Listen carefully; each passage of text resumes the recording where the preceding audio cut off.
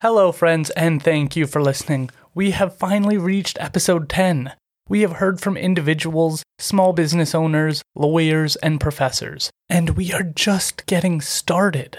My guest today is the creator of Copia Line Publishing. He has created a one-of-a-kind book that allows people to practice drawing in an enjoyable way. Him and his partner both experienced a lot of instability growing up, and today they've created an amazing home for their daughter and their soon-to-be newborn. In this podcast, we talk about creativity, art, meaning, responsibility, and so much more. Please give it up for my guest, David the Artist.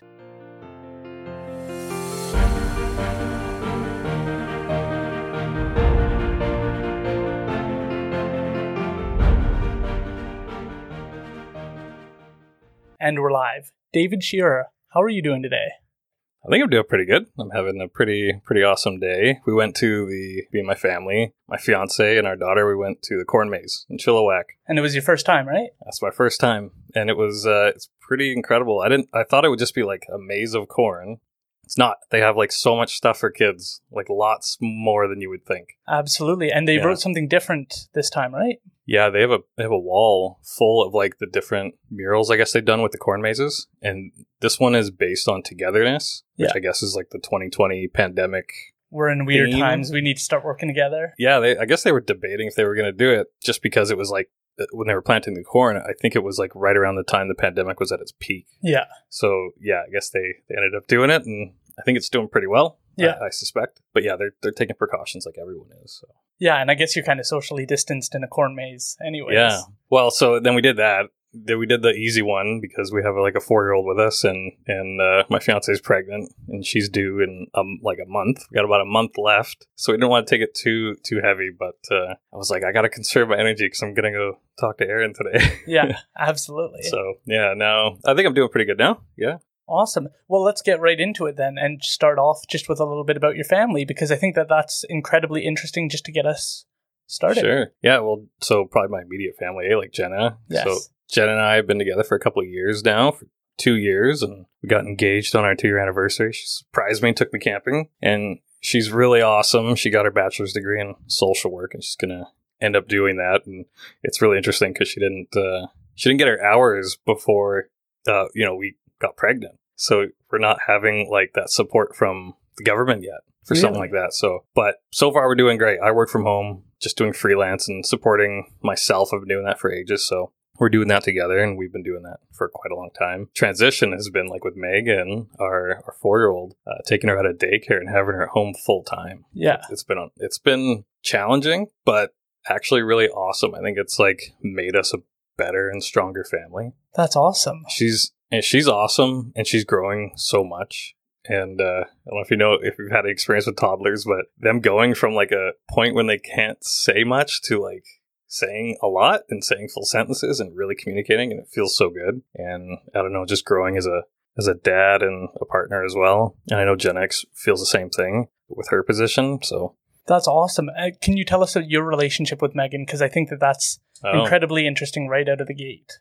Yeah, it's, I'm her like stepfather essentially. Came into her life when she was about 2.5. Yeah, I was like, she's just this little girl, and she's really cute, and for whatever reason, she just loves me, and we started having fun right away, and through bonding, and it took us a little while to get to like maybe a parental role. And then that's a whole transition, right? Like becoming a little girl's dad, and what that means to them, and really what it means to me too, because you start to like embody all those things that happened to you when you were a kid and your parents were raising you, or whoever was taking care of you was raising you, and they were like doing those things, and you're like, I'm doing those things now. And so I found myself doing that, and the transition too from her calling me David to dad, and it's such a trip. And then getting to potty train her and getting to like help her communicate and helping her build confidence. And Jenna and I went to parenting classes, provided by the government. I think it was called the CARE program or something. It's super awesome. And it really taught us how to help her and actually each other. When we're like in stressful times, you shoot down into like the way they describe it is like downstairs, stairs, and like your upstairs brain. And so when you get stressed, you shoot right down to your downstairs brain, and that's like your fight or flight. And you're just like crying, and you're inconsolable, and you're freaking out. And the stairs represent love and safety. So if you can help a kid or even your partner feel loved and feel safe, because that's what sends them downstairs is they just don't feel that way, then they go to their upstairs brain, which is their logical brain. And that little bit of information has just helped us to like be really good to each other and to her. So even if I'm like stressed and freaking out because she's having a moment, I can do that little trick, give her a hug, help her feel safe. And then like immediately she comes back and she's with it. And those kind of experiences and doing that with Jenna, like going through that class, and it was something like 5 or 6 classes where they taught us just different things, like the kind of danger or how it feels to say no, for instance, to a kid versus saying yes. So she's like, I don't know if I want dinner. I want a cookie. Instead of going, no, you go, yeah, cookie's a great idea. After dinner, though. Let's do it after dinner. That's brilliant. So those little things, like, to me, I was like, yes, this is all awesome information.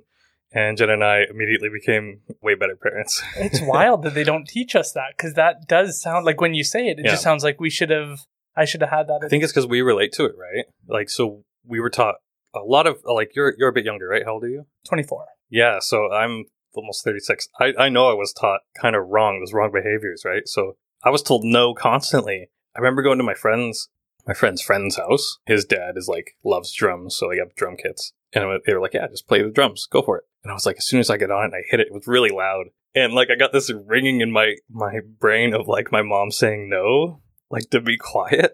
Like, oh my Lord. So I had to like free that up. And that to me is what really resonated with me. I'm like, yeah, saying no can kill someone's like spirit of like creativity or exploration or just like fun. Like, it's okay to be loud. It's okay to do stuff. Maybe be mindful. Maybe be respectful. That makes sense. Let's do a little bit of background. We kind of jumped in there, so let's get a little bit of a general background on you. On me? Yeah, well, I have a long history, I suppose, but we got lots of time. I'm Canadian, and we ended up moving down to the States when I was about, I guess, 7, 8, and I lived there for 10 years. And I got a stepfather down there, similar to Megan, right? But I was a little bit older than her. So we were together probably for 4 years. And then we ended up moving back to Washington State, and then back up to Canada. And then back down and forth to Canada, back and forth, like a little bit. And even across the States a couple times. I was really raised American in a lot of ways, but I think very much Canadian. And obviously I've been living here since I was like 2001, I think. That's lots of time. It was a weird time to move back to, because it was like right before 9/11. Oh, wow. I moved back to Canada for like 11th grade, and my birthday's September 14th. School started like, I don't know what it was, a couple days prior or something to September 11. And it was just like, didn't go to school. Things just got like insane. It was something like that. But yeah, then I've lived in Canada since then. I've been practicing art my whole life. Yeah. That really started when I was 10. But yeah, that interest really, really started when I was 10. And I just kept like building on it into essentially my career. Can you tell people a little bit about Copaline? I think I said it correctly. Copaline is, so that's something I came up with. And it's a reverse coloring book, this idea. And I've been trying to think of inventions for years. It's just an interesting thing to try to ponder. And an invention is really taking like two ideas that kind of already exist and putting them together, plus solving a need that maybe people don't realize exists. So for me, Copaline, it's just this name we came up with. I think it's a Norwegian word, copia, with 2 dots above it. It means cop. So it's the reverse of a coloring book, as simple as I can break it down. A coloring book has lines that you color, right? So the lines are pre-drawn. You just color whatever you want. Mine's exactly the opposite. They're colored shapes that you put lines to. And so the reason I came up with this is because when I was a kid, I actually didn't like coloring. I didn't really understand just jumping into a coloring book. I would say, why do that? Like when you can draw a picture and color the picture. So for me, that's one reason I made it. I was like, I loved drawing, but they didn't have drawing books for me that were easy like a coloring book. They had like how to draw books where like you just want to quit. You just want to stop. Because it's like origami or something. Next step, yeah. Well, it's complex. And they're like, you have to draw these circles and circles and lines and circles. And then just draw everything. And you're like, I just want to figure out how to draw a couple of eyes, I guess. So that's one of the reasons I came up with it.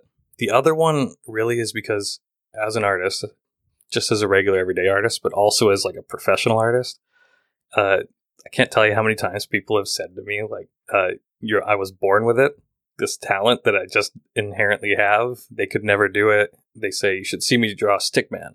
And I'm like, I was the same exact way. I wasn't special in third grade. I drew like everyone else. I think the only thing I noticed was like everyone fell off. They quit over time, and I just kept going. That's the difference. Because I kept going, I kept developing.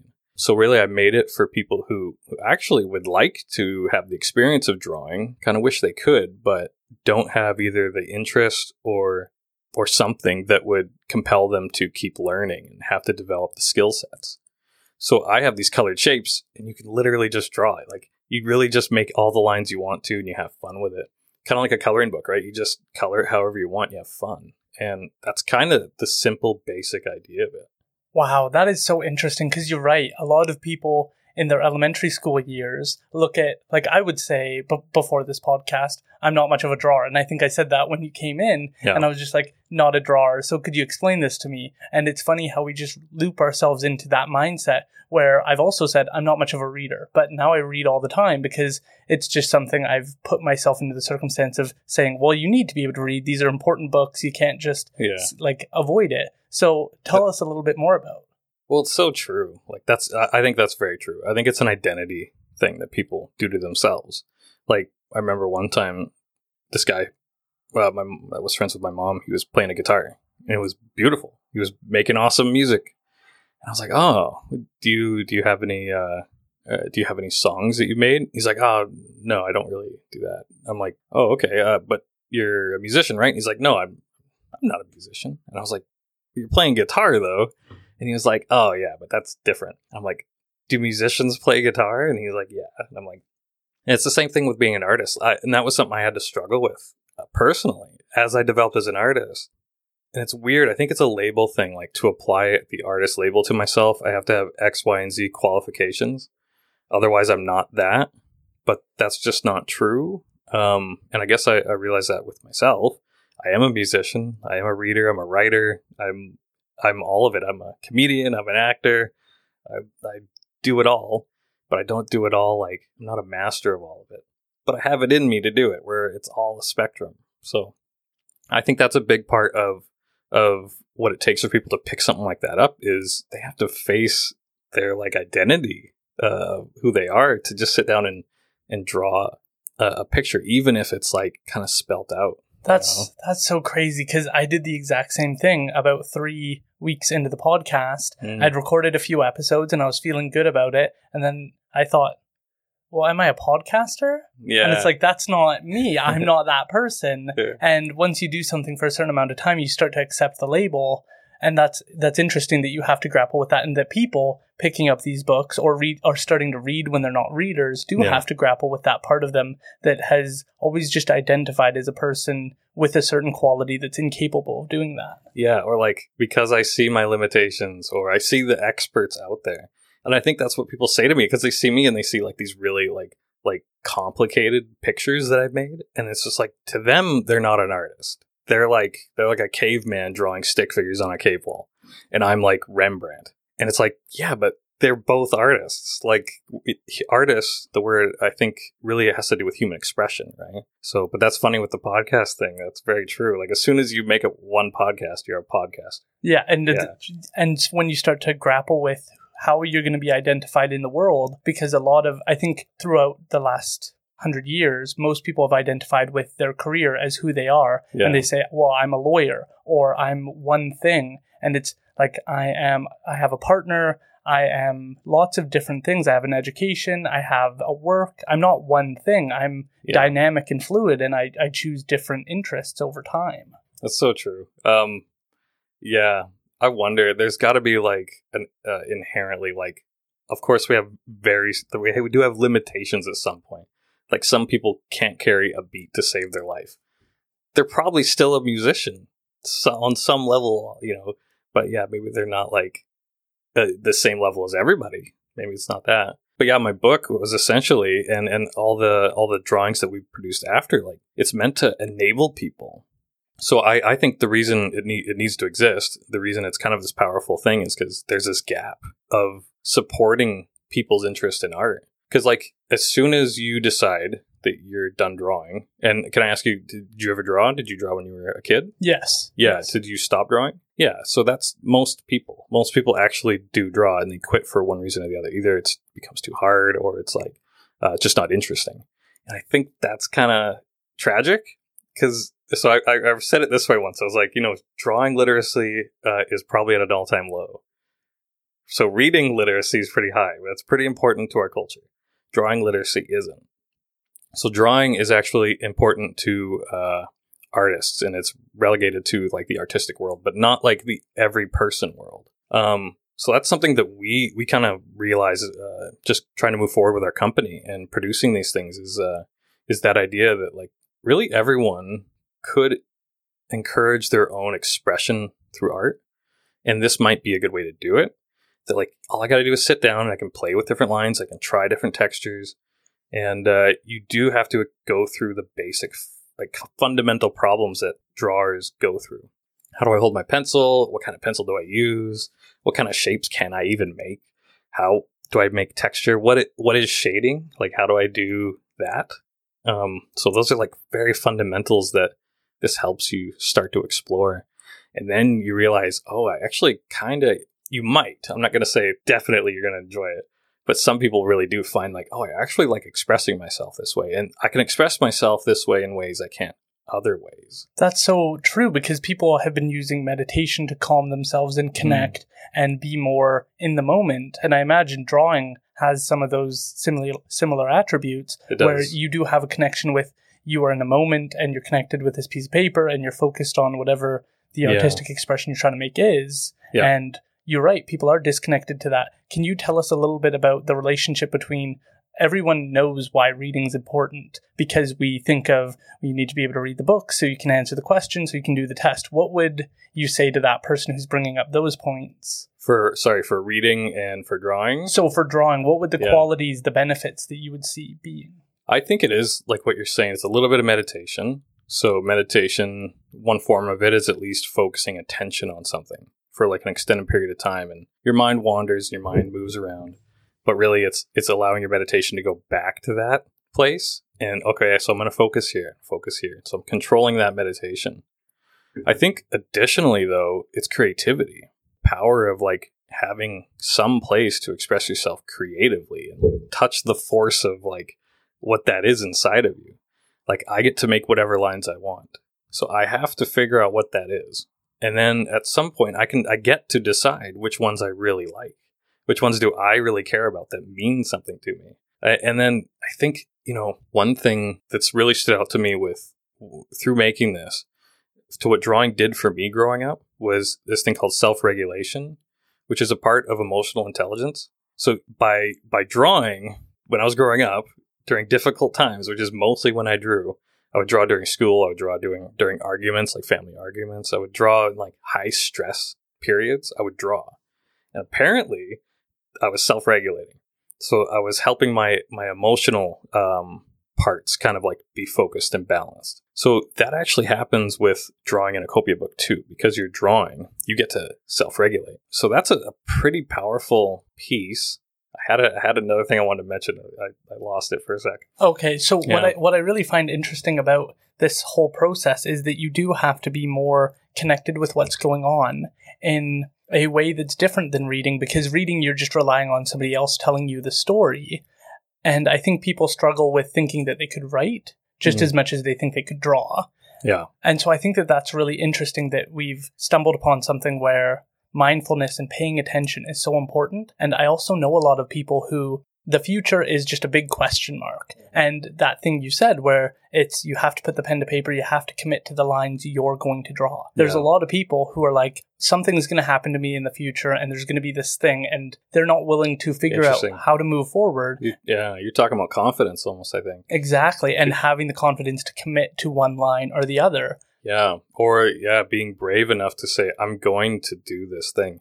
But and even like when a situation arises, I can handle it because I can make a decision and I can develop some confidence in my decision making. Exactly. Because that's true. Like, you're gonna, when you start drawing or when you start doing anything, you're gonna make mistakes. Like, you're gonna mess up. And I think developing a tolerance for that, like an understanding in yourself about like the mistakes you make, that's great. Yeah, find more ways to like do that. Well, and the only way forward is to make a few mistakes along the way, because you're going to have to figure out where you're going to go. And I know a lot of people who've just never developed that ability to say, I'm going to take the right, and whatever happens after that is going to happen. That's a fair point, actually. Because that's true. A lot of people, and I feel like I've been there many times. It's like we're passive. We become like waiting, like we're waiting. Yeah, and we're reactive at that point. I think we're just reacting to the things happening rather than kind of like picking something and saying, this is the thing I'm going to like rally behind, or this is the direction I'm just going to commit to. And yeah, like you said, let the cards fall where they may. Yeah. Those people, they can't seem to hear me when I tell them like, hey, you're going down this path, and in 6 months, you've bought a car that you hypothetically can't afford. And in 6 months, you're not going to make those payments anymore because you're not going to have the money. And for some reason, it's like, I'll deal with that when it comes. And it's like, how am I telling you, warning you, and you still can't hear me? That's wisdom, though. You have the wisdom, and you know, they maybe haven't had those mistakes yet, right? They haven't made enough mistakes to hear a reason and go like, interesting. Yeah. I'm going to digest that and maybe correct my course so I can avoid that. Exactly. Instead, they're going, whatever, I'll just do what I want, and really, without knowing it, maybe going headlong into it. Well, and I think that that's an arm of the whole happiness movement of believing that the best way forward is to do whatever makes you happy. And it's like, that should be tied in with some sort of meaning and responsibility and role in the community. And so, like, I think with your role, you love drawing, but you're also finding a way to make that accessible to people, which is, I think, an arm of being an artist, is to share that. Well, it's true. I mean, like, people see my work and they go, oh man, you love what you do. You make pictures because that's what you love to do. And it's like, almost. I definitely love drawing. You know, I became a professional artist, but it wasn't because I had some abnormal amount of love for it. I actually love it as much as I ever have. I would say what's probably more accurate is that I didn't love anything else more than drawing.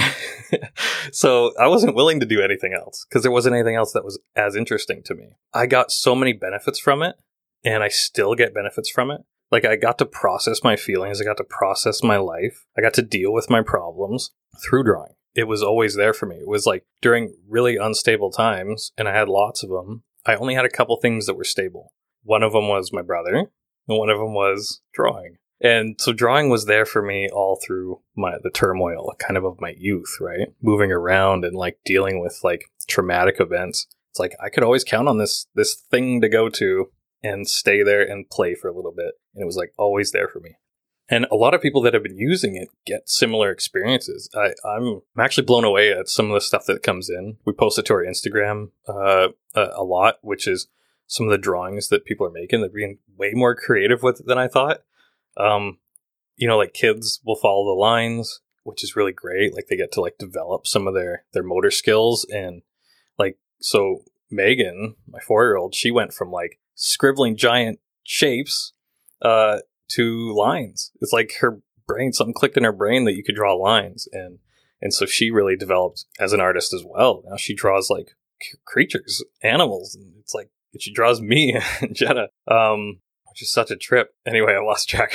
No worries. Let's get right into the family side of things again and really go through that, because I think the dynamics you guys have, and if anybody follows you on Facebook, sees the passion you have also for family. And that is something I've really wanted to get into with a guest and really go through the family dynamics. Sure. So if we could talk about that. Sure. Happy to. Yeah. Well, I could speak for Jenna a little bit, but you know, so Jenna and I have had similar experiences. So we were both in foster care. We both kind of were raised by different people. And so I think, you know, my family structure, like my dad wasn't part of my life.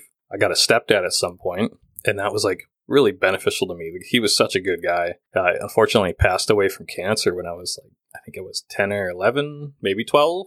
But he was in my life for 4 years, and that his family was really tight.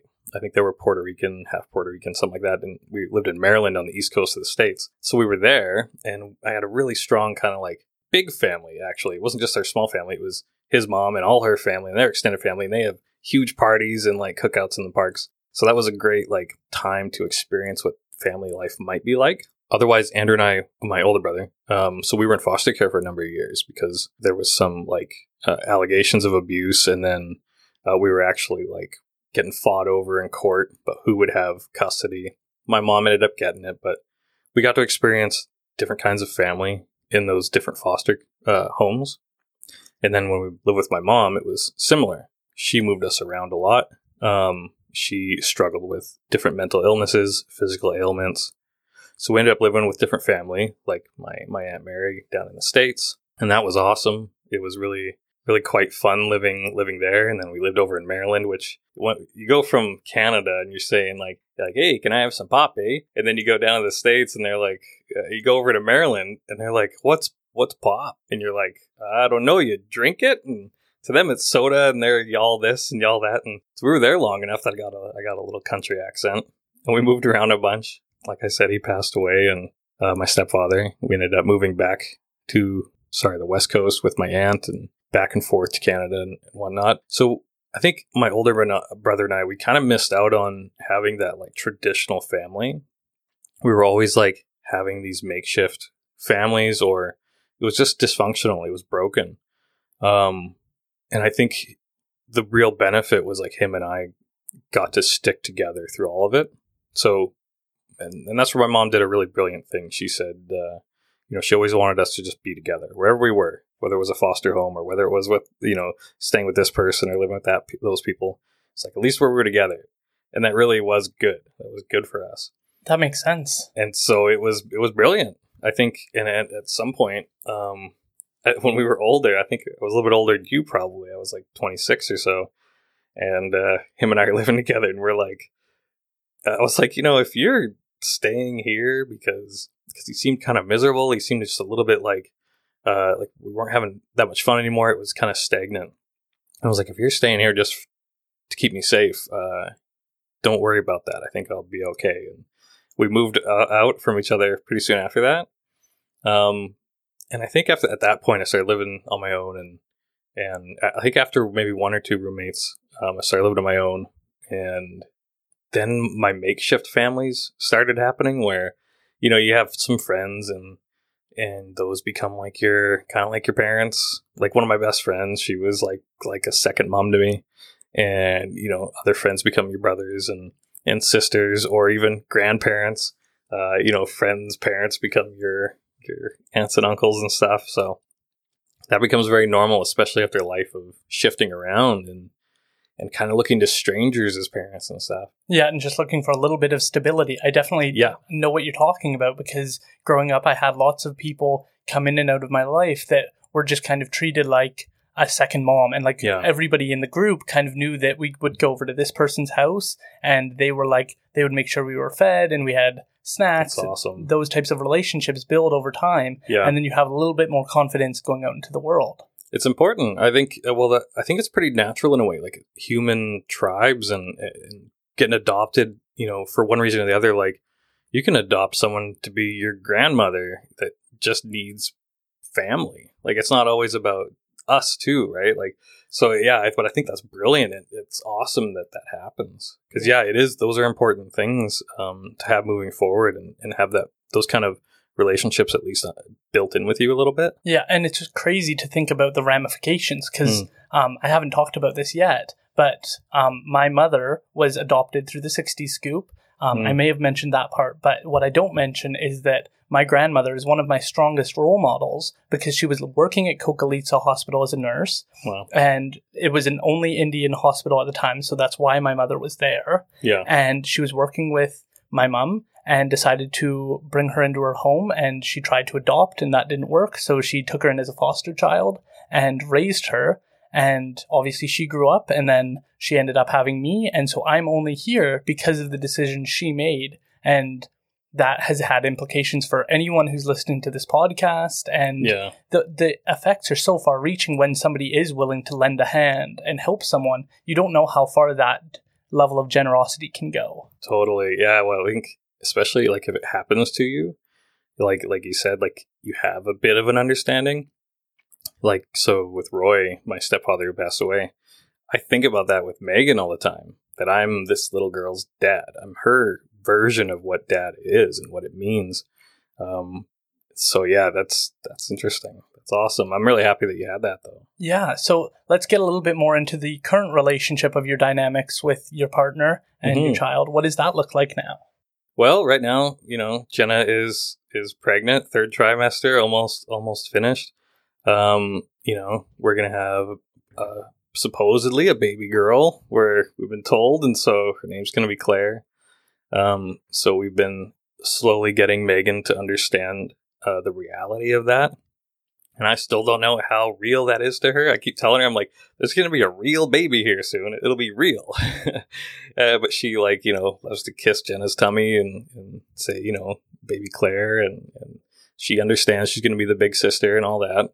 And our challenge through the pandemic has just been really trying to give Megan as much healthy attention as we can, right?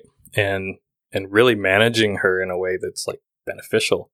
But it really sucks. It's like a really hard time because she went to daycare, and an awesome daycare really close to us. They shut down permanently, and Megan doesn't really have a lot of kid friends to be playing with.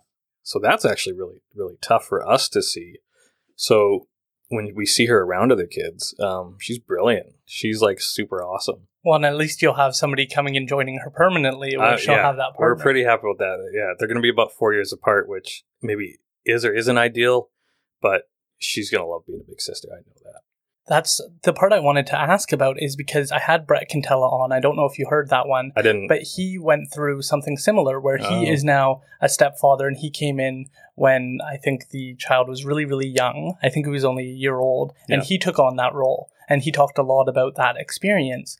And I think it's so interesting and so... How old is his... is it a daughter?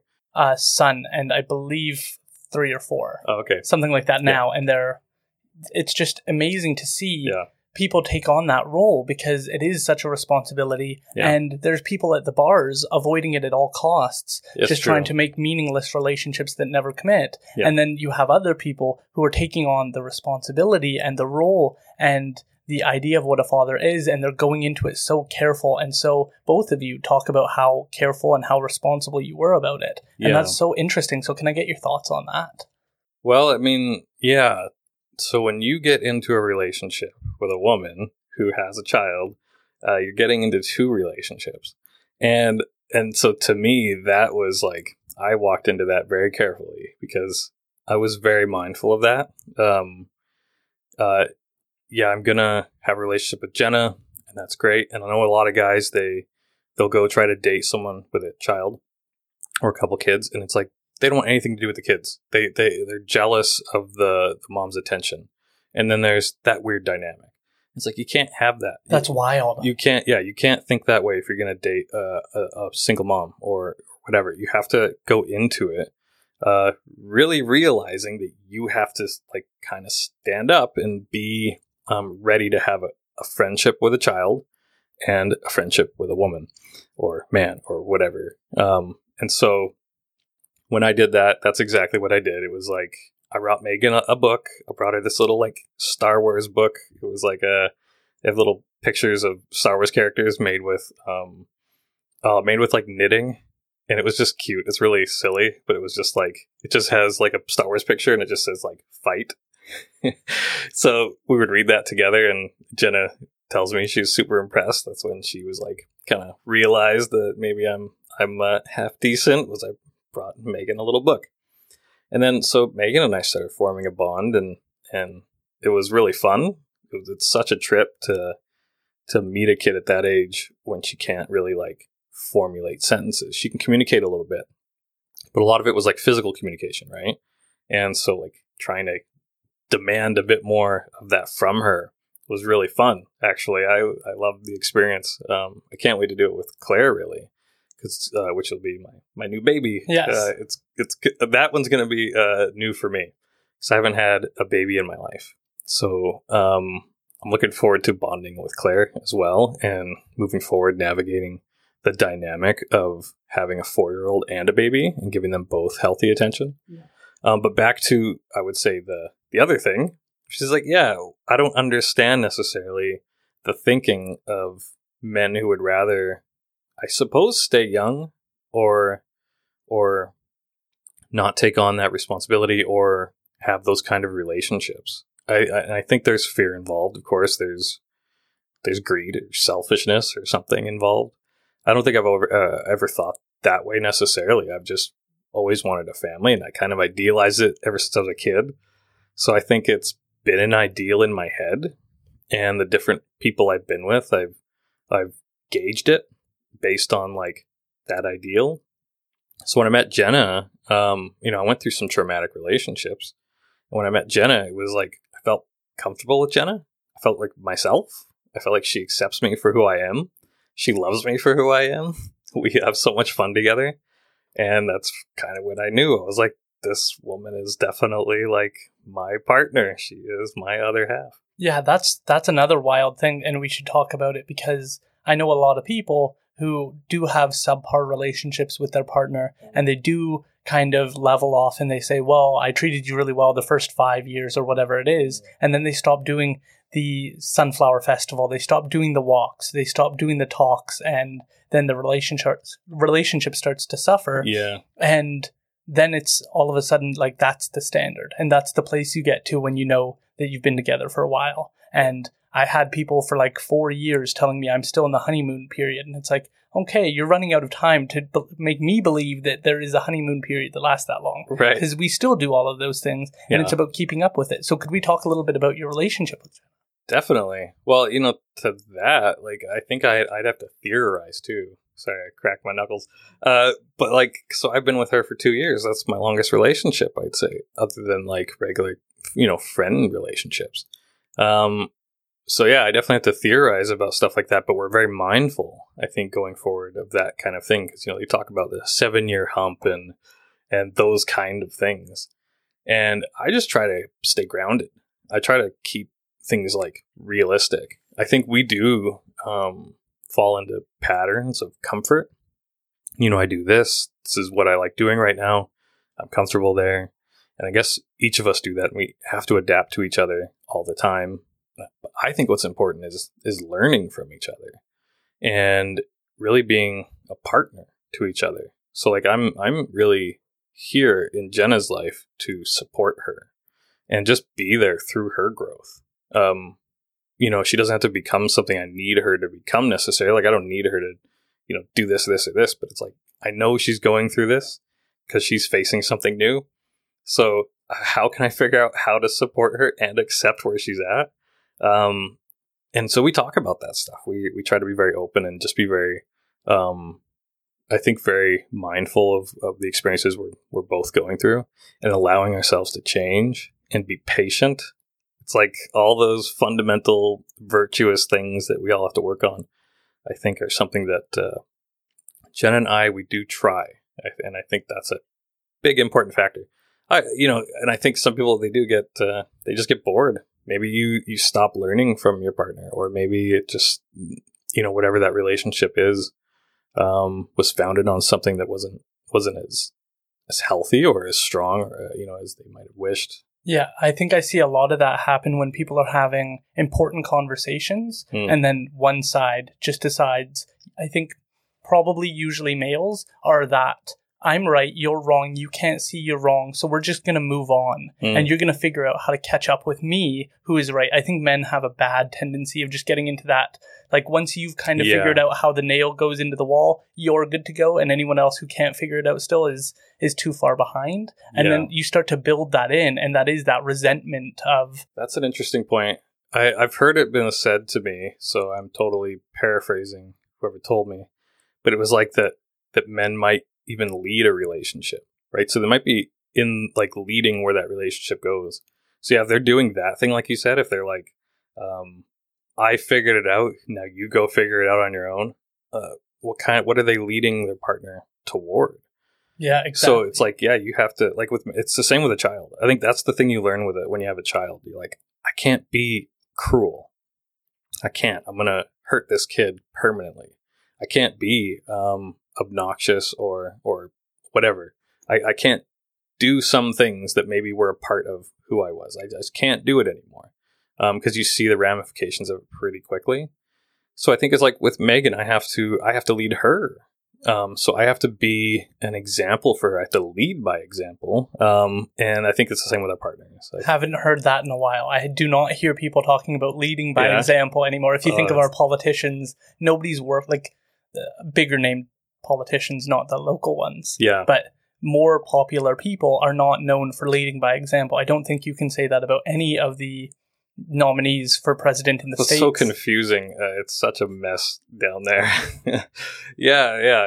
It's very true. But it is the best way to lead, I think. Exactly. And I think... Yeah, just show me how to do it and I'll do it. Well, and I think one theme that you've kind of shown is through the drawing book and through your relationship with Megan is that a lot of you has to disappear and you have to let go of a lot of the things that you are in your day if you want things to get better. Mm-hmm. You have to admit to yourself, well, I say I'm not a drawing person, but I could pick up the book and I could get started tomorrow. Yeah. And there's no excuse as to you physically can't do it. And when you have a child, you can still bring that mindset of there are parts of me that are going to infuriate this child and I should stop doing those things. Yeah. And you have to let go of that part of yourself. And I think that that's a humble part to just try and keep in your everyday life.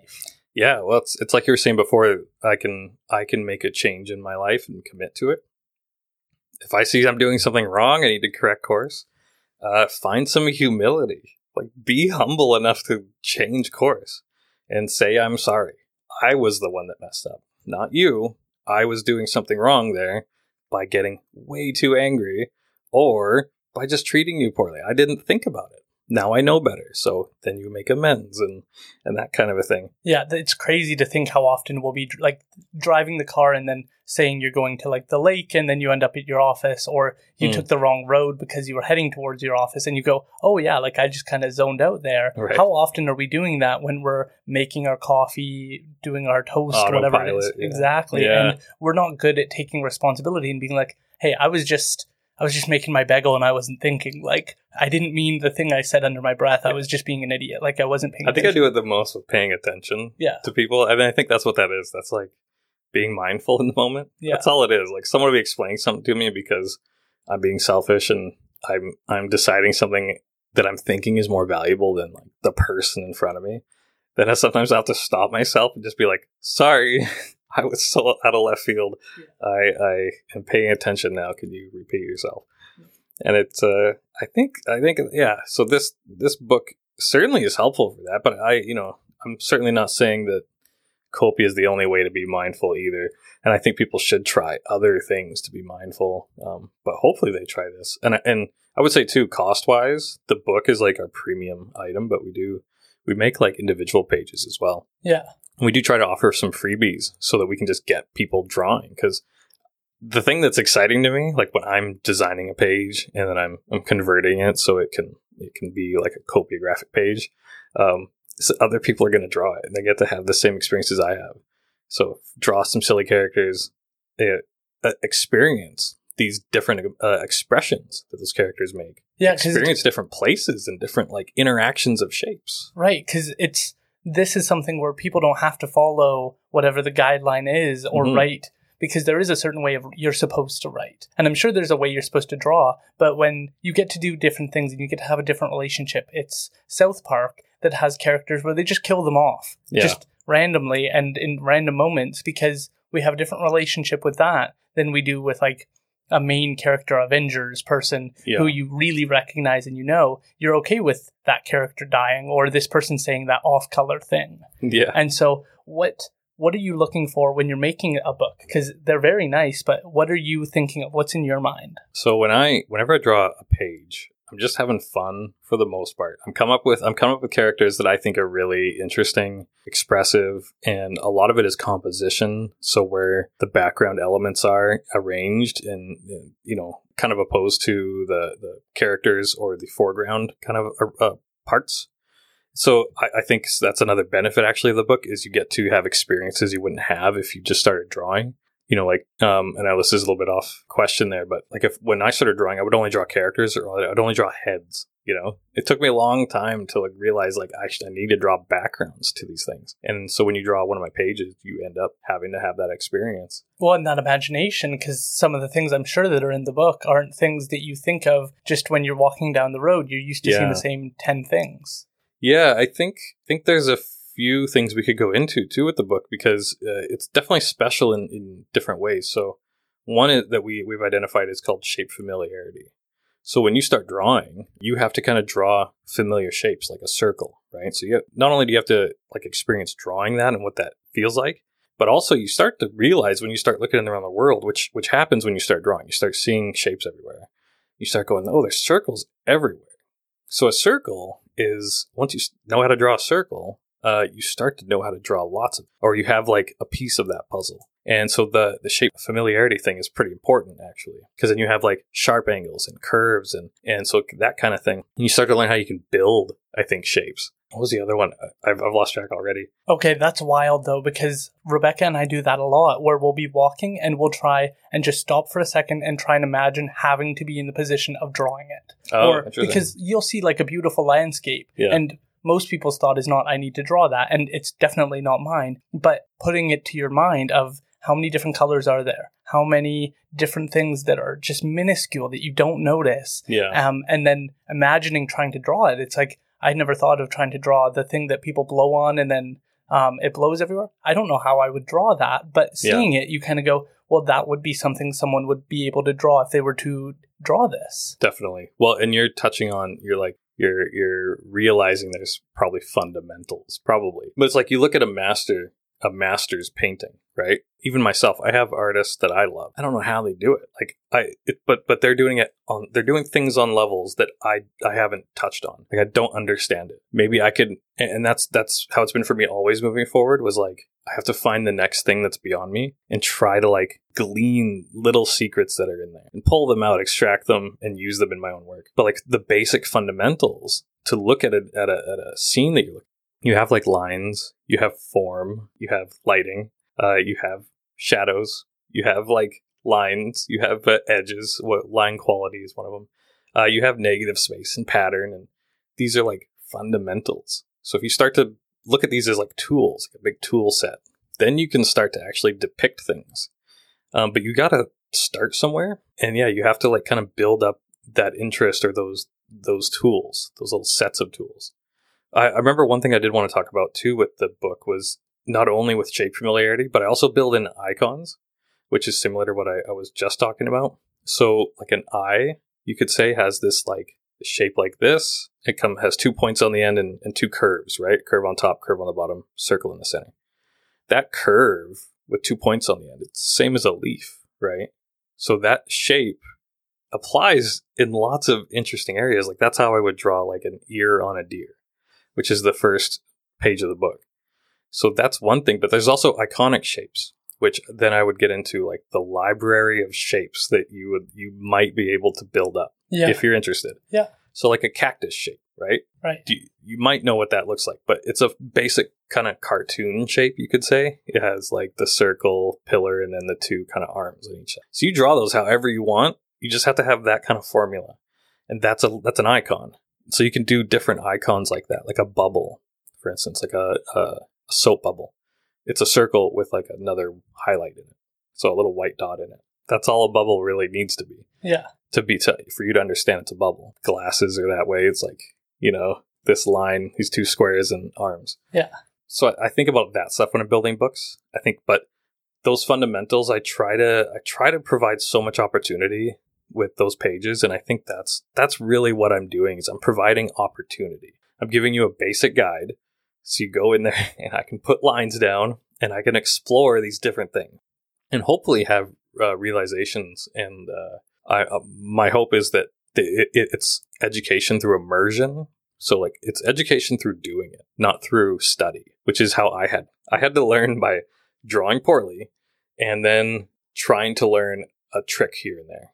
And over time, getting so many of those that I started developing an understanding. Right. So we talked about mindfulness for the book, but what other benefits have you come across? Because it seems like this would really help people grapple with stress. It could be useful for a lot of things. I think that's the self-regulation thing. So self-regulation, it's a piece of emotional intelligence. So some people have really low emotional intelligence and they don't like understand themselves because of it. So I think if you're someone who maybe just can't handle stress or struggles with your emotions, then it's probably a real benefit to sit down and have something that can regulate yourself with. So that's when your emotions are flying around, and so then you start drawing, and it doesn't seem to connect. Like when I say it, I guess it doesn't sound like there's some direct connection, but when you're drawing, you're expressing yourself. So you're expressing emotions. You're navigating with a pencil, and you're trying to move around, but your feelings aren't stopping. So like whenever I did as a kid, I'd be full of emotion and just drawing. I would draw angry things if I was angry. I would draw sad things if I was sad. So I was expressing the things I was feeling, and I use it often like a journal. So I think that's a big part of it. That's probably one of the biggest. Yeah, that makes sense because you are just in that moment, and it doesn't sound like it's a bottle cap where you cut off the emotions and you move on and you deal with it and you just get away from it. It's like, how do I develop a relationship with this emotion and understand what it's trying to do and what its motives are and have more of a dialogue with yourself? Very well put. I totally agree. You don't want to run away from those things. That's like the worst thing you can do. That's like what addictions really are. That's what a lot of that stuff is I want to get away from this because it's painful. It's like, no, you want to run toward it, actually. You want to sit with it and feel it and be okay with it being there. Well, and you become a different person because if you're the person who runs away from things, you're a person who's afraid of things, and you're not the person who's brave. You're not the person who's courageous. Touché. And I think that happens a lot in trusting relationships because you could tell Megan, like, well, why do you trust someone if someone can betray you? And it's like, you're having the courage to trust them despite the fact you know that they could. Yeah. That's courageous. And it's naive to think that everyone's just trustworthy, reliable people and we'll just be fine. That's naive. Yeah, be mindful of their potential to do right or wrong and give them a certain amount of that trust. But I totally agree. That's a very good point. Yeah, that care approach is what comes back to mind. That like people go downstairs when they react. So if I'm reacting, I want to run, fight or flight. So I can stand and fight, but I'm just fighting based on my reaction, or I'm running based on my reaction. So where's that other one? And I think feeling safe is important. Those stairs going up, that's pretty important. And perhaps that's part of what self-regulation really provides is safe. And then love. That's kind of self-love, is taking time to express yourself and value something you're doing. You're loving what you're doing. You're loving yourself enough to give yourself the space anyway. So I think that's partly where that comes in. And then you can get to your higher brain. And now, maybe you're not like running around and just reacting, but you're sitting with it and processing things a little bit. And you're available now, like your mentality is available. So that maybe that function, that internal kind of structure is built. And so even without drawing, maybe you have the ability to self-regulate a little more. Yeah. Which is probably something people don't develop as much these days, because we do live in like an instant gratification culture. Like I'm guilty of that myself. I love to play video games. I have like one game I play, but I love to play it when I'm like, I need to self-regulate. Yeah. But a lot of it is like, instant gratification. I process things way better when I draw. Like I've gone through periods where I just haven't done much art other than like my commercial freelance art. But and so that'll be a rough time. But when I get back to drawing, like personally for fun, it's like life just gets better. I just improve. I think because I'm processing my emotions better. I'm processing my thinking and my feelings better. Wow, that is so interesting. And it kind of leads into one of my questions and a topic I wanted to get into, which is flow states. Oh, interesting. Because that is something that artists interact with way more than normal people. People get that when they're running, and it's a real thing. And I was listening to Stephen Kettle, author, director of Research Flow Genome Project. Sorry. And I was trying to get a better understanding of how artists work within their flow states. And one interesting thing that arises is that once you train your ability to draw to a certain extent, then you're just doing it automatically, and Totally. you're taking less and you're just kind of watching yourself do it. So I thought I'd get your thoughts on that. Oh yeah, I'd love to talk about it. That's totally true. I don't think about it often. I think I just do it. But so I think I trained myself without realizing it growing up to draw and watch movies or watch TV. So I actually draw the most and do the most artwork, but when I'm doing that, because I have to kind of distract part of my brain and then allow my other part to just kind of like flow, like you said. But I can't do it when I have to design. When I have to design like this, like a scene, like if I have to draw a picture, I'm making very conscious choices that are like composition or style or like feeling. So I have to be like in touch with that. And then when I get into like let's say I have a drawing, like design, but now I'm going to paint it.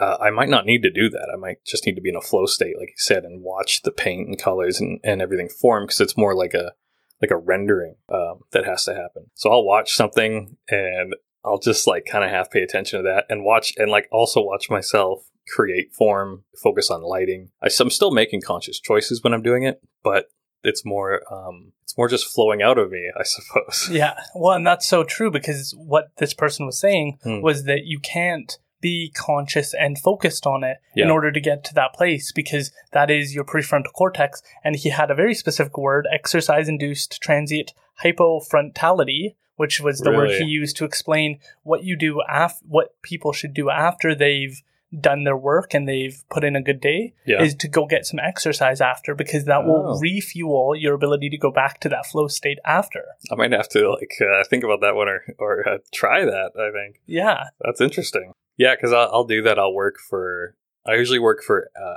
hour blocks. I can sit down and I can do a lot of work for like 1 hour. Then I do need a break, and that's probably what that is. Like I could sit in a flow state for a while, and then it's all used up, and I have to go away.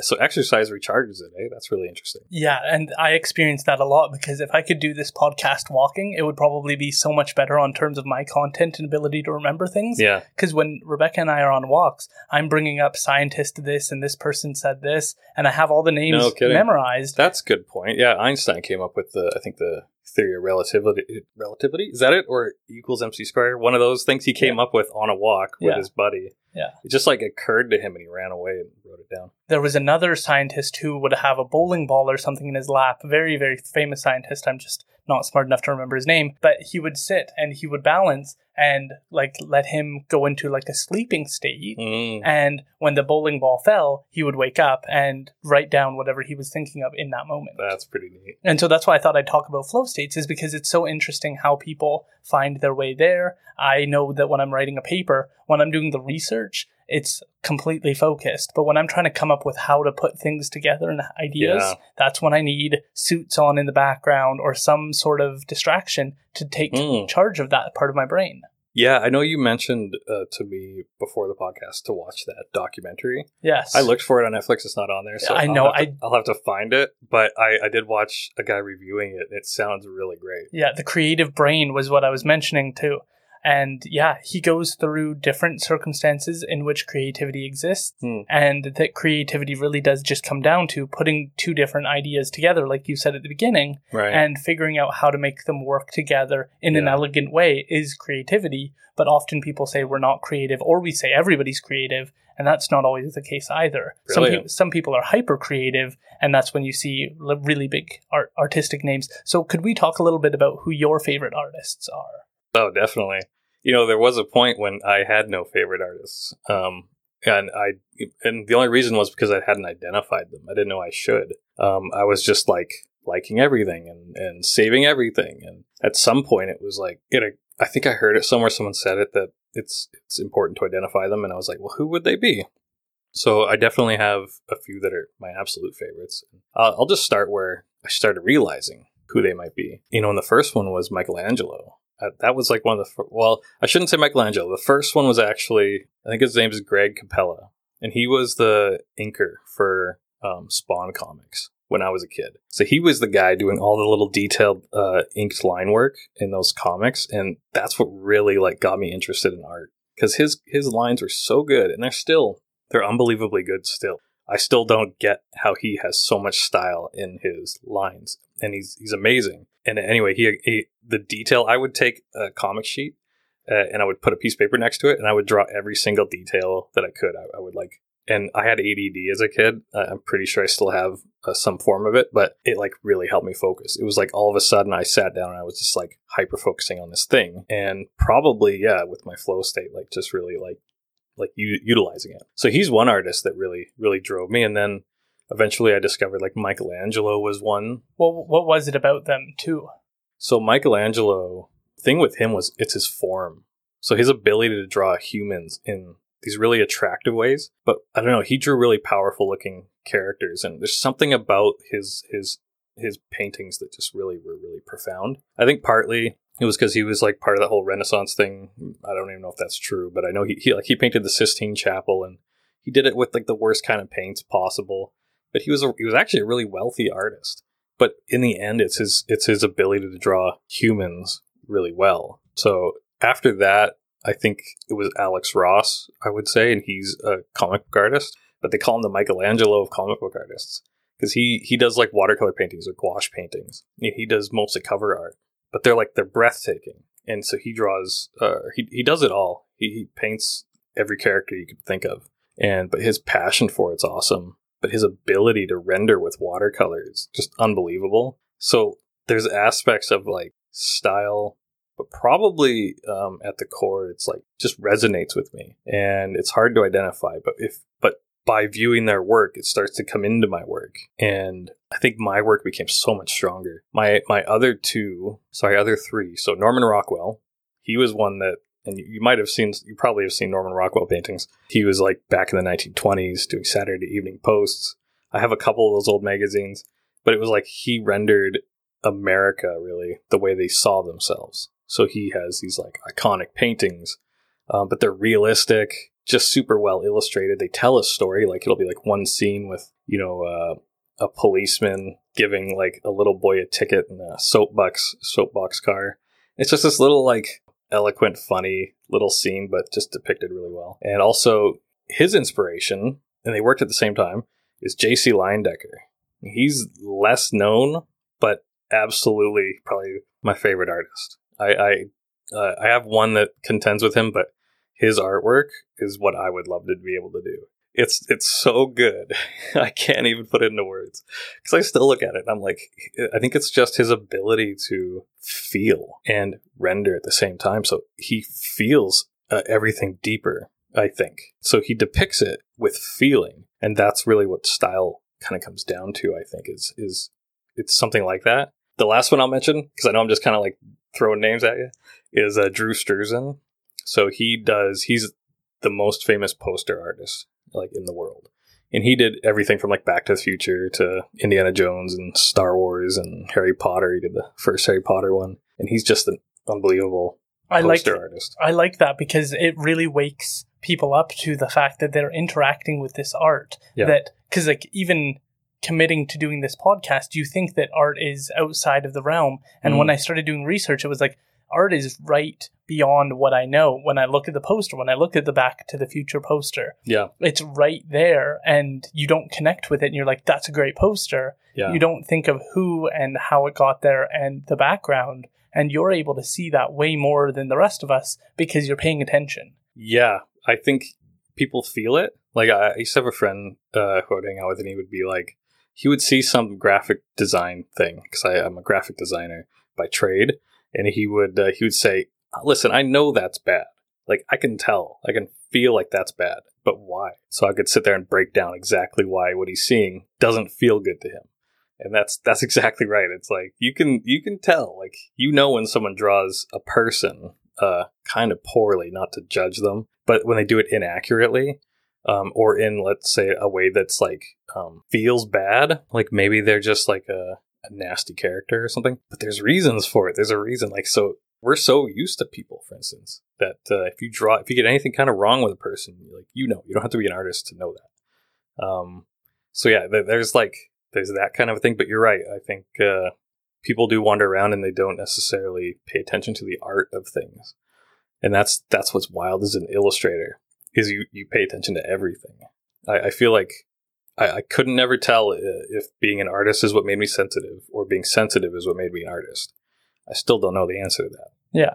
Because I walk around and I'm like, I'm looking at lighting. I'm looking at your cloth texture. I'm looking at the material of it and how the light bounces off of it. How does the shadow like interact with that? Does it give off like that one's red? The curtains are kind of red. Do they give off red light? Is anything around them kind of red? I'm looking at like the light interactions, because that's actually my interest nowadays is light and how it interacts with materials and form and how that creates mood. So it's deep. It's a lot of deep stuff, but it's absolutely fun.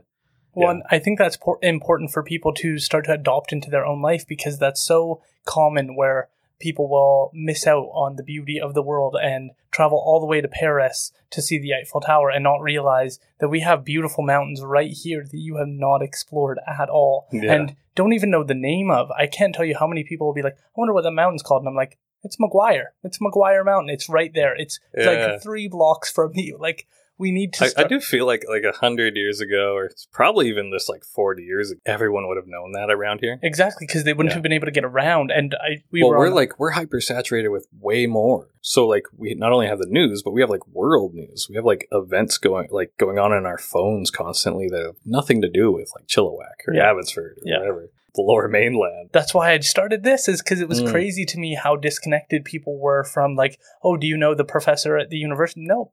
Do you know this person down the block? Nope. And it's like, I think it's brilliant. Like I do listen to some podcasts, and the amount of knowledge everyone's carrying around with them, based on their experiences and the things they've been interested in or the things that have been forced upon them. It's profound. I think it's pretty awesome. I agree. And I think that it's important to make sure that there's always a diverse group of people coming on, because I have, and I mean diverse as in diversity of ideas, because I think it's important to hear from people with wild amounts of education. Like Zena Lee had a PhD and a postdoctorate, a lot of education. Wow. And I understand that some people aren't going to resonate with that. That's going to be way too intimidating. Somebody who doesn't see themselves as going to university, or a small business owner, they're just never going to connect with that idea. Yeah. So we need to get people who have the artistic side, who have different backgrounds, to make sure that there is a role model for each type of person. And I know artists out there who could feel completely alone, and they sit down by themselves and try and work it out on a piece of paper. And it's like, we need to connect them with a community. I totally agree. I do get a chance to talk to like newer artists or young artists sometimes. And it's fascinating because, it's funny enough, it's hard to connect. You know, when I was growing up, like I said, people kind of dropped off drawing. So I kind of became the artist, but it was only because everyone stopped being the artist. So you kind of find yourself kind of alone anyway. And then that's where go back to the book, it was like, it bothers me that drawing is regulated to the artists. Like that really shouldn't be just the case, I think. So I had like in high school, I had like 2 friends that were artists. We were in advanced placement art together. And that was it. That was my art. Wow. That was my whole circle. And if I wanted anything else, I went on the internet. I did. I definitely developed my art skills through the internet. Like building modified games or like just art projects, but always with the mindset to try to improve. But yeah, expanding that circle, I had to do it through the internet. To this day, I still wish I had like an art friend I could hang out with and talk with things about. And I just don't. It's funny how it just doesn't seem to happen. That's wild. That seems like perfect for a Facebook group where you can all be focused on one thing. It's an interesting artist, or I've found to be very interesting. They're very nice, very sensitive, and very kind when it comes to like you expressing yourself and sharing your artwork. It's rare to find an artist, I feel like, that's really judgmental and like will shoot you down. Which is weird, because that's what we think of when I've watched movies, is always the high-end people picking out the most expensive piece of art in the room. Well, in that case, that might be true. That's the world of fine art, right? Big money and big snobbishness, maybe. When it comes to like doing stuff like doing Copia page, some people are afraid to show me what they draw because they know, I think, inherently I'm going to see, I don't know how to say it politely, I guess, maybe where it doesn't measure up to like hitting the marks of fundamentals, maybe. but I'm not even, I really don't feel that way. I feel like I love to see people's expressions. Like, I want to see your drawing, not because I know you're like not going to be the greatest artist in the world and understand everything I understand, because you're you and you're going to express yourself in the only way, as only you can. So I think that's what's fascinating about art. I draw me. When I draw people, I tend to draw the things I'm familiar with. Most of that is me. So everyone would always look through my sketchbooks and be like, this is you. I'd be like, that's not me. I didn't draw me. They'd be like, no, that looks a lot like you. And I'll be like, oh. So I started realizing that's what people draw. They draw themselves in one way or the other. So I always encourage people to draw. And I think that's part of my motivation was like, okay, I do want people to draw it. It's a bit of a gamble, I feel like, because I'm like, are people going to be brave enough to like we were talking about earlier, go against their identity and like find this part of themselves? Yeah. And realize all I got to do is move this pencil and face the things that come up. That's so wild, though, about people being ashamed to put their drawing out there. And I completely get it. If you had me drawing something, I would be like, let's not show anyone on the podcast my first drawing. But that is that sense of you are going to see through all of their inadequacies. And I think that's where a lot of academics start to struggle, is because for a lot of them, it becomes this mindset of, I'm so smart, I cannot spend times with the person on the downtown east side because I'm so smart. And that's the wrong outlook. And we can't do that with people. So you shouldn't do that with drawings. It's not going to be good. It's going to be tough. And you're not sitting there going, I'm going to mark it over like a teacher and check mark, you did this line properly, you did this. It's not about that. So there's, and then you can talk about criticism and feedback, which are two different things. I feel like I have to be mindful of this stuff with Megan, my 4-year-old, because she doesn't do anything like an adult, right? She's like a little girl just trying to figure out the basics. She's trying to figure out how to climb a tree or like move her body or say a sentence that makes sense sometimes. And it's just like you have to be very mindful and just be like, yes, it's hard. It is. And it's hard to learn how to do it.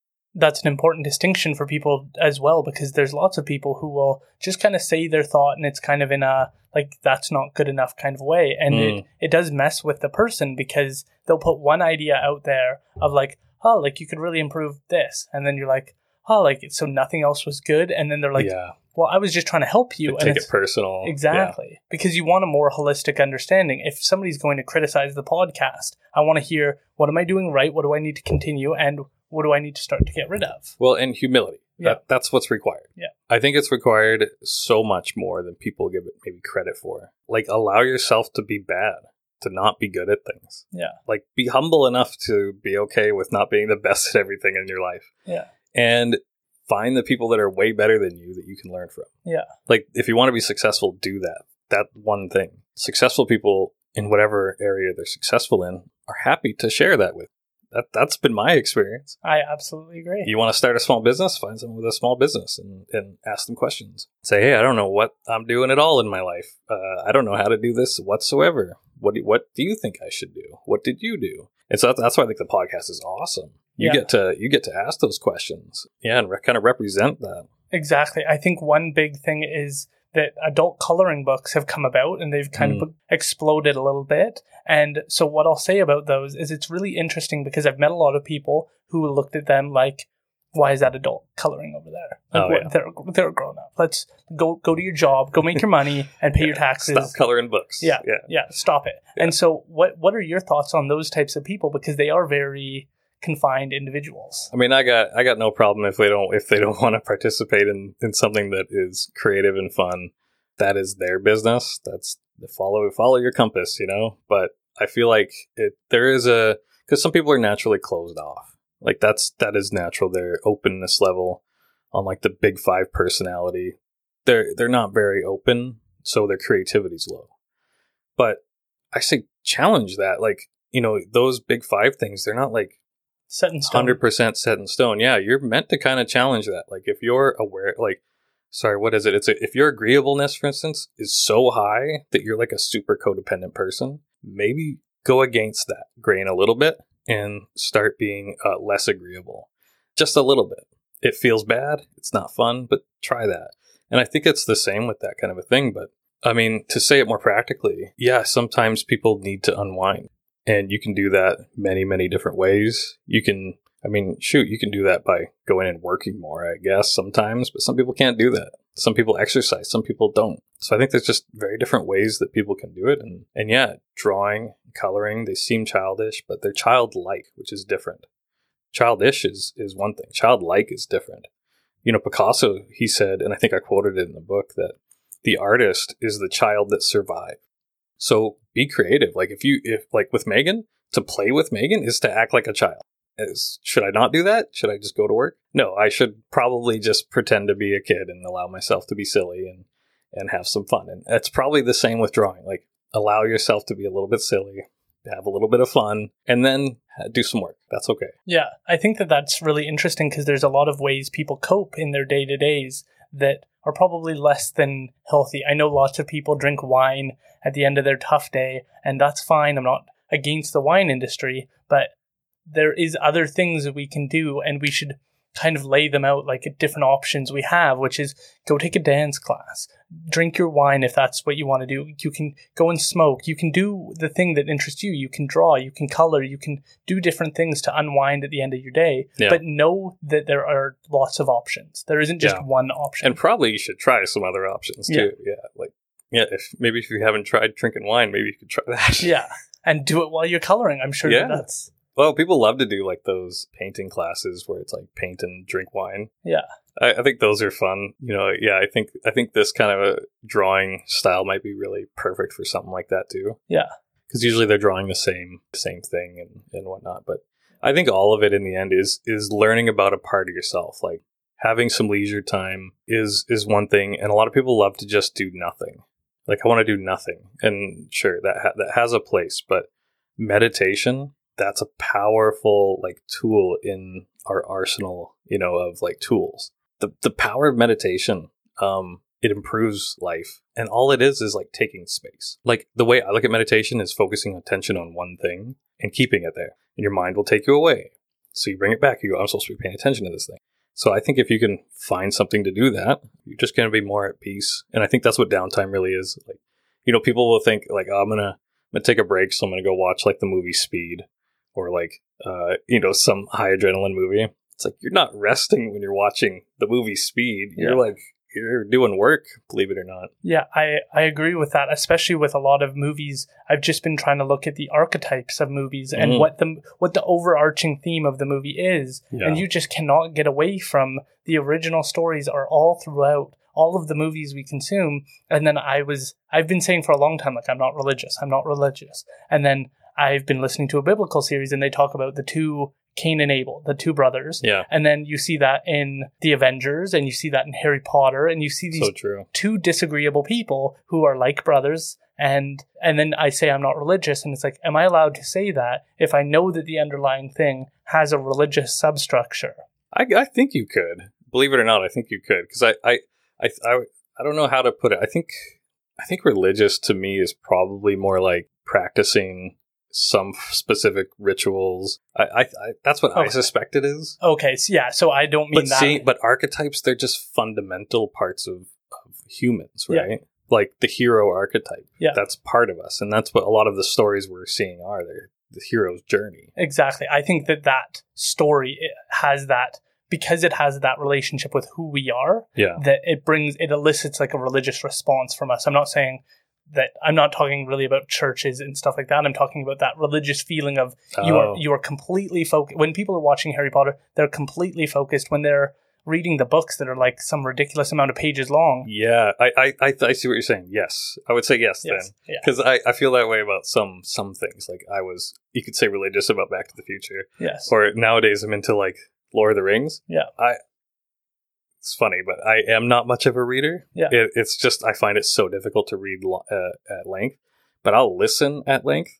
So I've been listening to a lot of Lord of the Rings YouTube videos. So explaining all the mythology, all of even about J.R.R. Tolkien and his history as an author, but listening to the Silmarillion, which is his ultimate history of Middle Earth and all that. It's awesome, deep archetypal stuff. And yeah, that's all reflects in us. Yeah. J.R.R. Tolkien was deeply Catholic, but he put a lot of what those like archetypes are, those base ideas, into that book. So was Stan Lee and J.K. Rowling. I don't think they were committed to a specific religion, but I think that they had that relationship with the archetypes of Cain and Abel, and they had those understandings, and then they brought that to life, and then everybody was watching it and saying, I'm done with religion, and it's like, I don't know. And you can find that in yourself all the time, right? Like those archetypes, they're a part of us. Yes. So yeah, I suspect a lot of those people that's what they're doing. They're expressing who they are and like what parts of themselves they know. And it's the same with like my art. Like I can only express who I am and what I know, like and my understanding. Like that's it. That's all I can express. That's such a unique thing because it is like thinking about it. It's you're never copying somebody else and just verbatim doing another person's artwork and just tracing. You're trying to come up with your story, your version, what your characters look like, and that's like dreaming to me because I don't do that. It's so true. I think that's one of the things that trips me out about the drawings I see people doing with my pages. They turn them into like different artwork, and I think it's awesome because I draw them differently. I really do. Like when I put pen to paper or when I draw my choreographic pages, I come up with real different results that are just they're mine. They're what I like, and even I like to draw them, which is funny. Yeah. But yeah. Okay, so let's get into the book itself and how it works and how it's structured and what your audience is. Okay, yeah, we're learning about our audience as we move forward. I'll talk about the book first because we kind of went into it kind of guns blazing. And I was like, I want to build like the ultimate version of this book. So it is simple. The concept's simple, right? It's like a reverse coloring book. You could call it that, but it is the reverse of a coloring book, right? So I was like, what would that look like? And I want people to have the relationship with the book. Like, so we have other drawing pages you can download, but the book itself is meant to be like a sketchbook. It's meant to feel like your drawing book. So very personalized to you. Like, yeah, you're drawing my stuff, but this is what you care about that you're putting into this, and you can do whatever you want to it. So the front cover has like a cheap kind of tearaway cover. It just has a bit of an instruction on it of how maybe you might start. But once you take that away, there's a thicker cover behind it.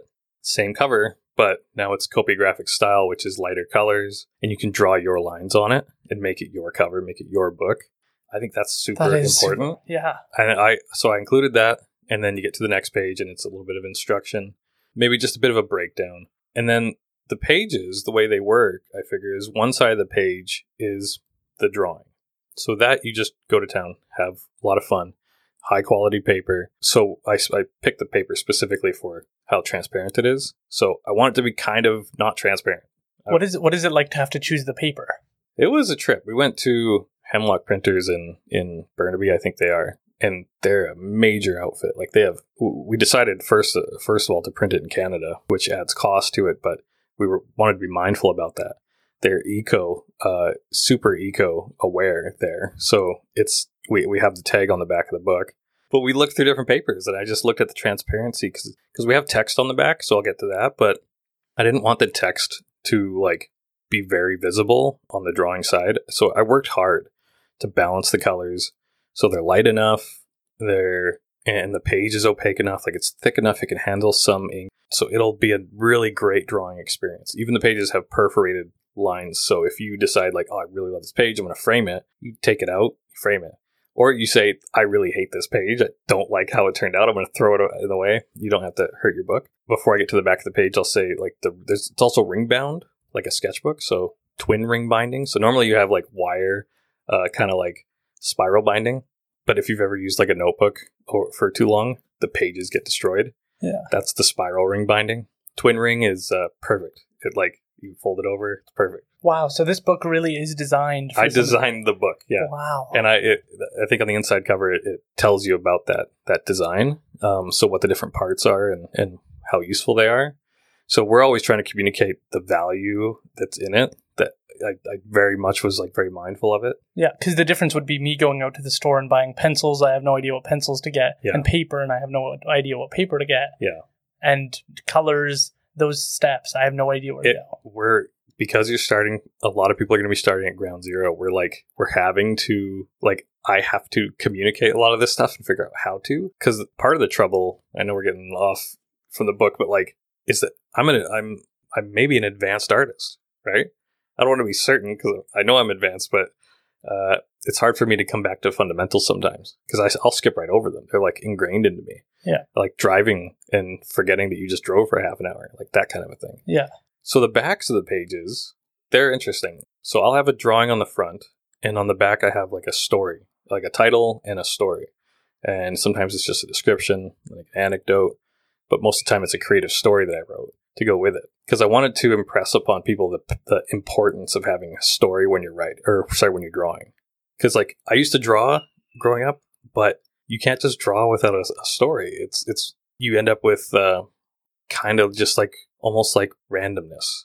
And that's how I had to draw for years because I wasn't into stories. So I drew random things growing up. But then I got into stories just a little bit. And now everything I'm doing involves a story because it's so much easier. If you know the subject of what you're drawing and how they feel and where they're going and what they're seeing and where there's room to be creative, then it's like you can do whatever you want. And you have your parameters, your limitations you need to do it well.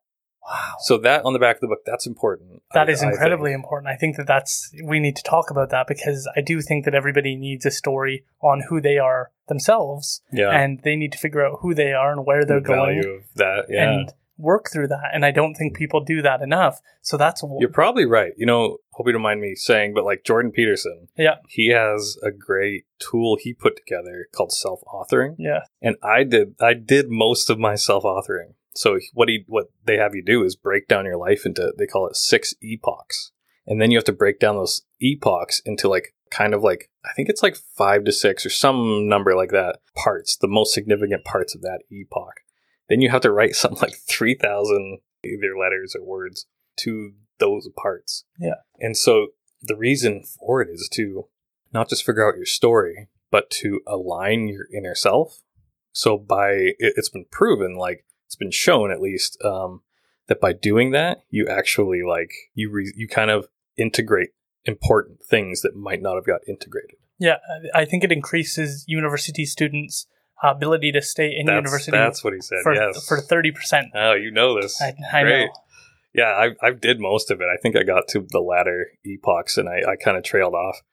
But I learned some very significant things that I didn't realize had happened to me. Well, and you have to draw 2 versions of yourself, right? Mm-hmm. If everything goes right and if everything goes wrong. That's Daddy right. That's another part of it. You have to get into something like the virtues, and I forget the other one. I think I did the negative one first. Yeah. And I didn't do the virtues. Well, I still have work to do. What was that like though? Because for people who don't know, you have to write about your version of life if you did everything wrong and you continue to do the things you know yourself by your own definition to be wrong if you continued that. I did it so long ago now. I did it a couple of years ago, I think, that I actually can't recall now. Yeah. I don't know. I think it was, I have a faint memory that it was therapeutic. You take an event and then you kind of like, you write how it could have gone or what happened or something like that and how it could have gone differently and what you could do differently in the future, something like that. And then you can actually have that kind of way of looking at things with problems you're having and deciding to, address it now. Yeah, and I wish more people would take advantage of those mindsets because I know a lot of people who are in jobs they absolutely hate and they're not thinking the place they're in is unhealthy mentally, it's unhealthy like emotionally. There's lots of reasons that you shouldn't stay there, and then they just stay there and they don't realize how much harm they're doing to themselves. Well, there's got to be a way, I think, to communicate it effectively because people have trouble connecting to like ways of saying things sometimes. I think like you say, what's your 5-year plan? It's like, I can't.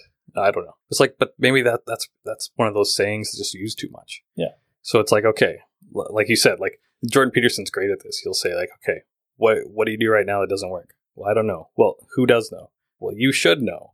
So how do you sit down and figure that out? And what happens if you keep doing that for 1 year or 2 years or 3 years?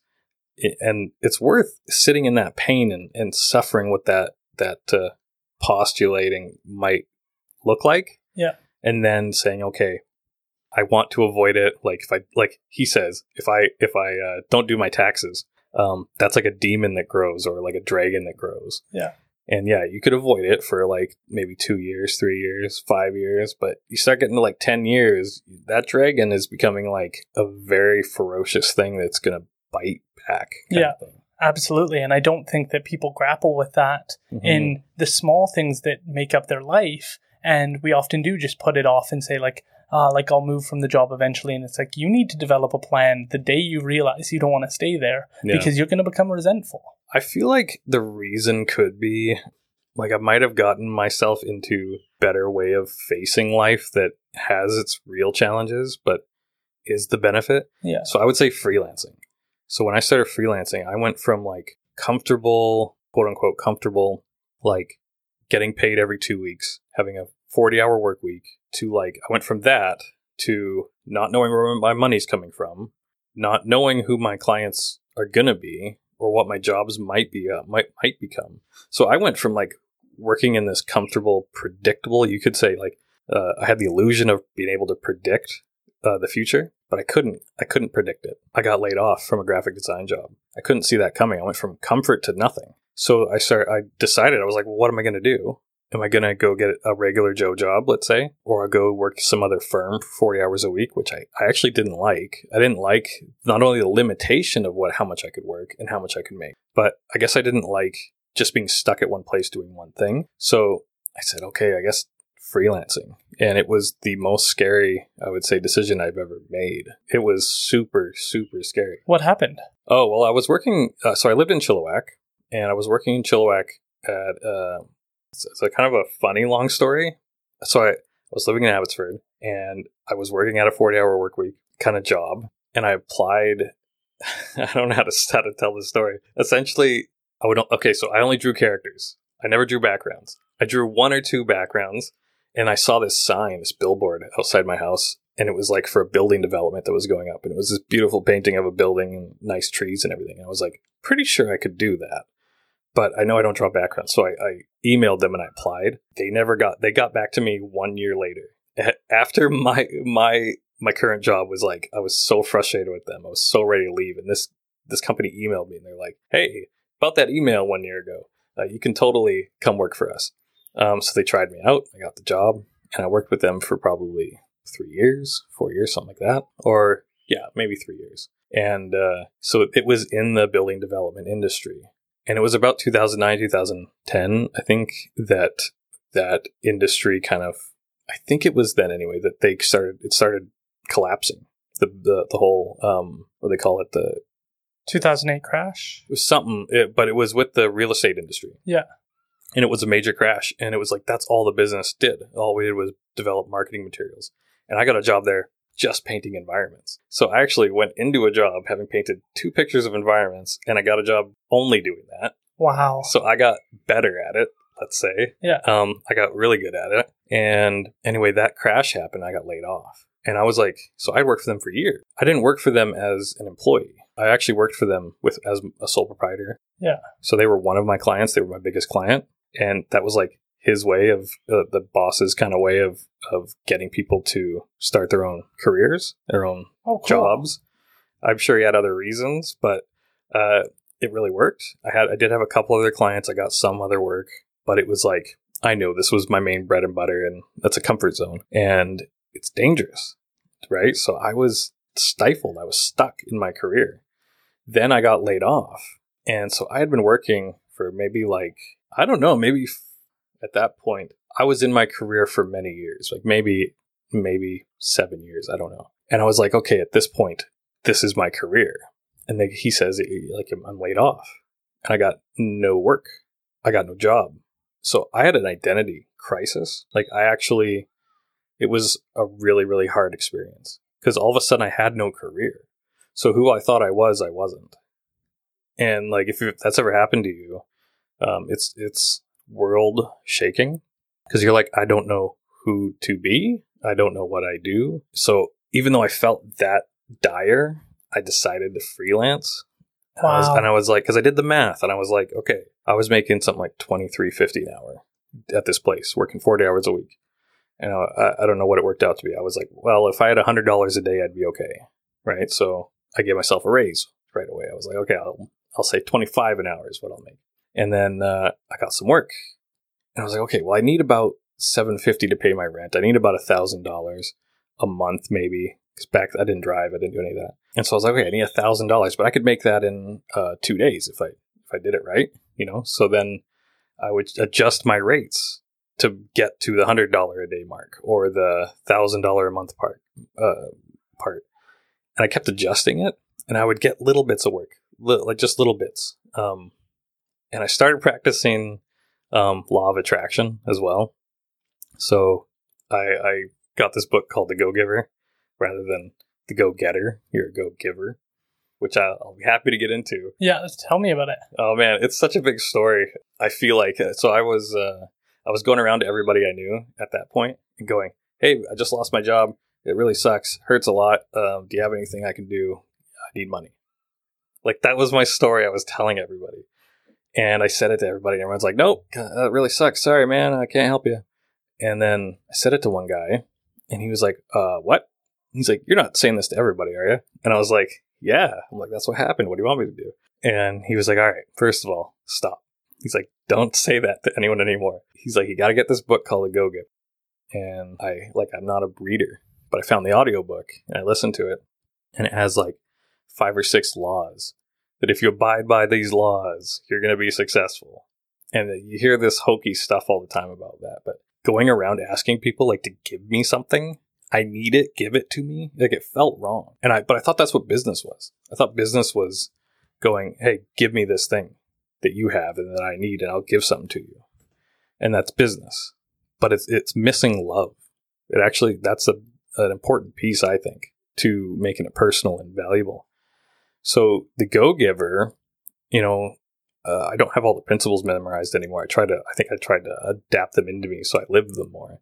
But it's always giving more value than you're receiving. That's one of them. So making sure like I'm actually doing more. My work could be so good that however much they pay me, they don't feel like they're giving me enough. And so that's one of the things I adapted. And I did that a bunch. I did it to all their laws, what they call laws, and it started to work. One of them, I tried it on my brother before I really got to put it into work with work. So one of them's like you have to give in order to receive. But you have to give selflessly. You can't give to receive. So I was like, okay, how do I try this? So my brother was in the living room playing a video game, and I went and I just made him food. I just made him a meal, and I brought it out to him. I was like, here's a plate of food for you to eat. He was like, what? Thank you. Thanks. And I was like, don't worry about it. No, you enjoy that. And literally the next day, he came into my room with a plate of food. And I was like, thank you. This is so unlike you. So I thought, how do I apply that to work then? If it works there, I mean, yeah, it's supposed to work with work. So, okay, what do I want? I want to get work. That's actually what I want. So I can't give work to anyone. I can't hire somebody and like expect that equation to work out. But I thought, okay, I do know a couple people that are skilled people who might appreciate getting some work. So I didn't know what to do. I just started emailing a bunch of random people on the internet saying, hey, my buddy Scott is a great programmer. Maybe he could help you. Here's his information. I did that a bunch. And literally I think the next week, I got an email from someone wanting a website because Scott had told them about me and now they wanted a website. And I charged them like $2,500, which back then was like a lot. 2.5 months of work. And I was like, that's a lot of rent in one job. And it worked out really well. And so the principles of the Go-Giver, they work. And so I just kept that up, kept giving myself raises. So my value for what I output, how quickly I do it, how I help people has to be part of the equation. Like if I make someone a label for their product, they're going to sell, 100,000 of them. That has to equate to me doing a logo for a small business owner in Chilliwack, right? Yeah. So balanced out a lot of that out as best I can through the years, but it's kept me going.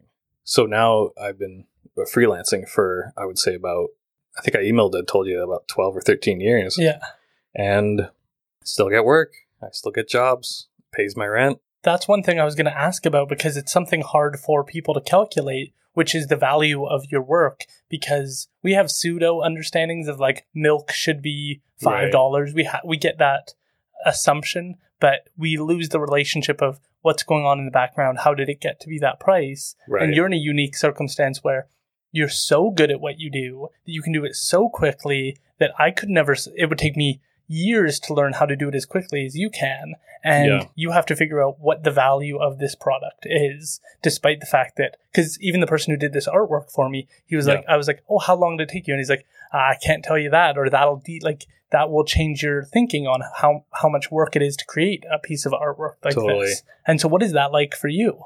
Well, it's very true. You run into that all the time. I've had clients like straight up debate me on my prices too. It's like, why would I pay you $1,600 for a logo when I could get one for $60 online? I'm like, I was like, go ahead. I was like, you can get it for $60. I'm like, feel free. But I'm a brand designer, which is different than just a graphic designer.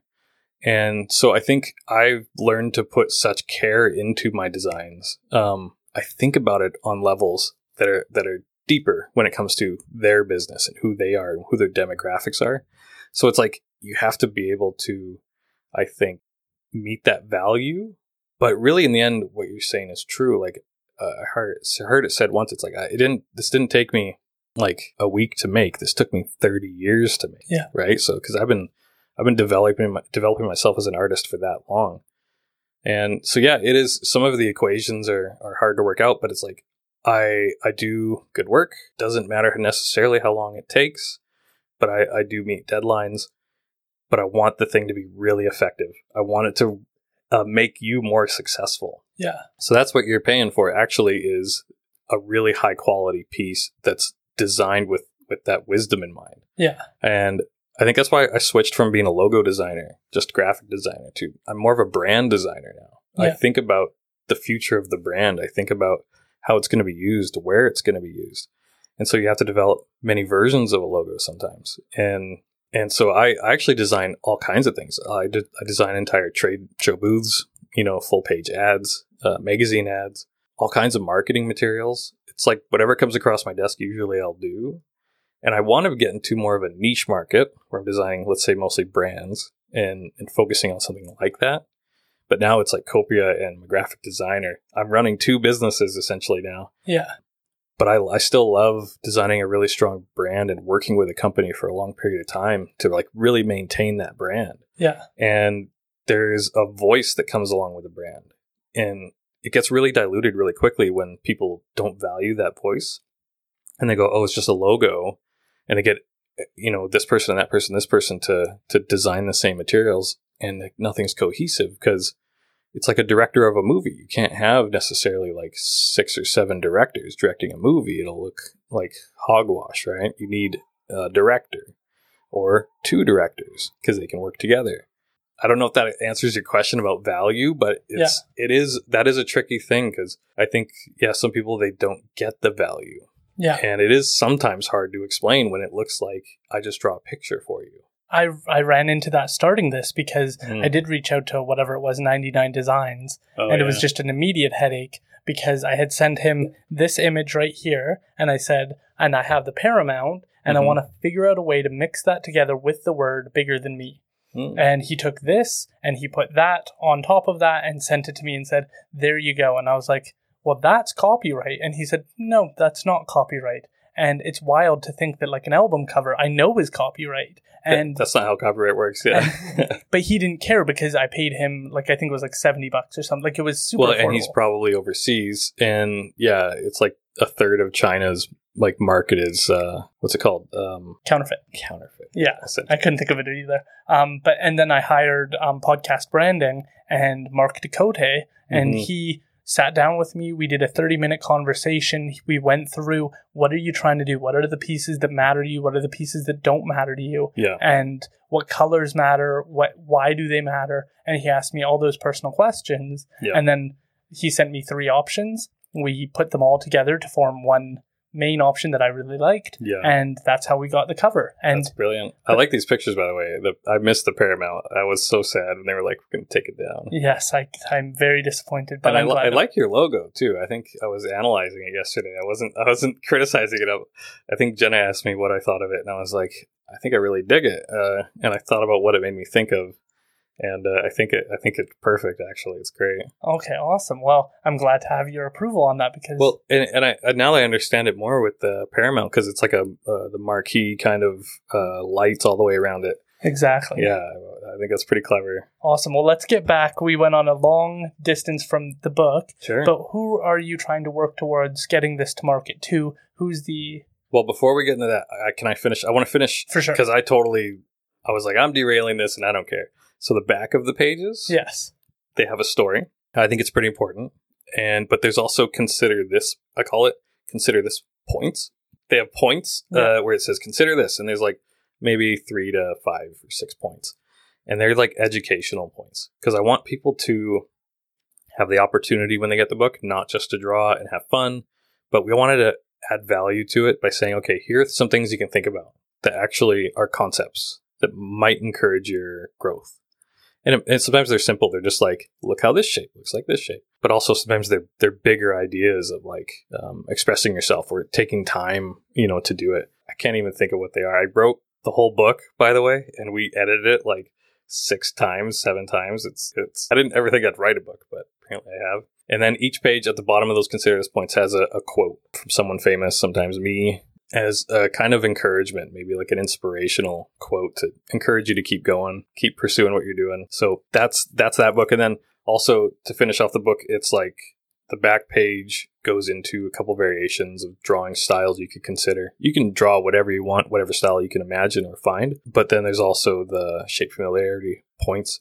So the back cover is the last thing I could probably say about it. It's a thick, like nice, thick card stock. I don't know what you would say, like cardboard almost, but like even thicker, like you would find on a sketchbook. We wanted a practical way to draw, like when you're sitting anywhere. So it kind of works like a table. You just can, and that's so everything went into this book. Yeah, well, I was like, there's a reason sketchbooks are designed the way they are. They have a hard backing as well. And I was like, I really want that experience for people. I want them to have a book and really sit down and feel like this is my book and I'm an artist too. And I'm going to spend time with this thing and make it my own. And I'm going to love it for whatever it is and whatever it turns out to be. And hopefully have fun. Yeah, that's a wild thing about coloring books now that I think about. The adult ones, I don't think are usually hardcover. They're usually soft cover. Yeah, true. That would go against your... Well, and the value goes way up. Like the cost for us to produce these was pretty high. So we certainly made it like a premium quality book. I think in the future, we're going to produce like versions that aren't as like, don't have all the bells and whistles, let's say. So the cost isn't going to be the same, but hopefully the paper quality stays the same, I think, because I really want that. I want that, at least that feel of the paper. And I want that drawing experience to be really top notch. Yeah. But yeah, so and who it ends up in whose hands? So we've had a lot of experience like putting it in people's hands, and a lot of people really love it. And it seems like everybody can enjoy it. Who would love to get it in the hands of people who are very creative and who really love maybe new experiences or want to really like get into something and really like build it, like make it their own over a period of time. But kids really love it. Kids absolutely love drawing. Are these coming into the schools at all? We're working toward that. I think we're like a fairly new company. So the book was printed in November, and so that's how old we are. Wow.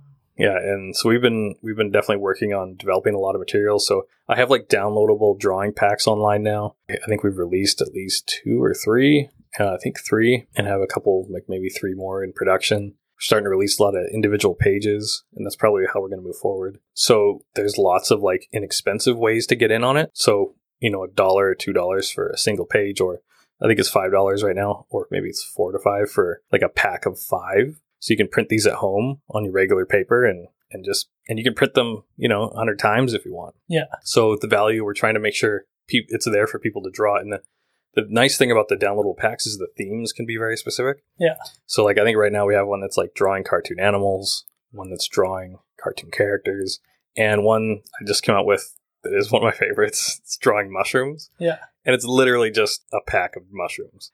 And it's like, I drew so many different kinds of mushrooms, and I for whatever reason, mushrooms are just, they're awesome. Yeah. And not to get into some weird side thing, but I think mushrooms are incredible. They're so do you want weird. to talk about fantastic fungi and where to find them? Well, sort of. Is that a title of something? I swear I've heard that. Yeah, that's the movie by, I'm going to forget his name now, but... It's not Terrence McKenna, is it? No, but it's Paul Stamets, is a mycologist, and he's been... Oh, I know him, yeah. Yes. Yeah. And he has the hat that's made of mushrooms. Yes, and he came out with a movie, and he's part of it, Fantastic Fungi.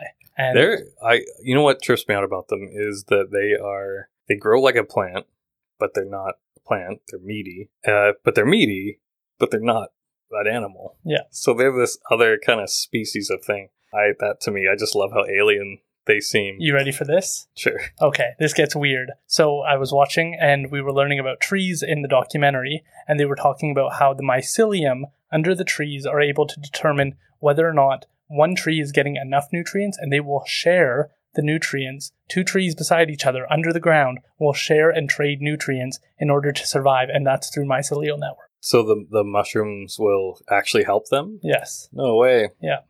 Oh, wow. I know the biggest organism on the planet is a mushroom. Yes. I know that. One of the oldest ones is here in, I think, BC. Oh, really? Or one of the largest. They're like as big as a forest or something, right? Like all on the ground. Yeah. Now that we're talking about mushrooms, actually, one of my favorite clients, they produce a mushroom bag for hydroponic growing or garden growing, even indoor gardens.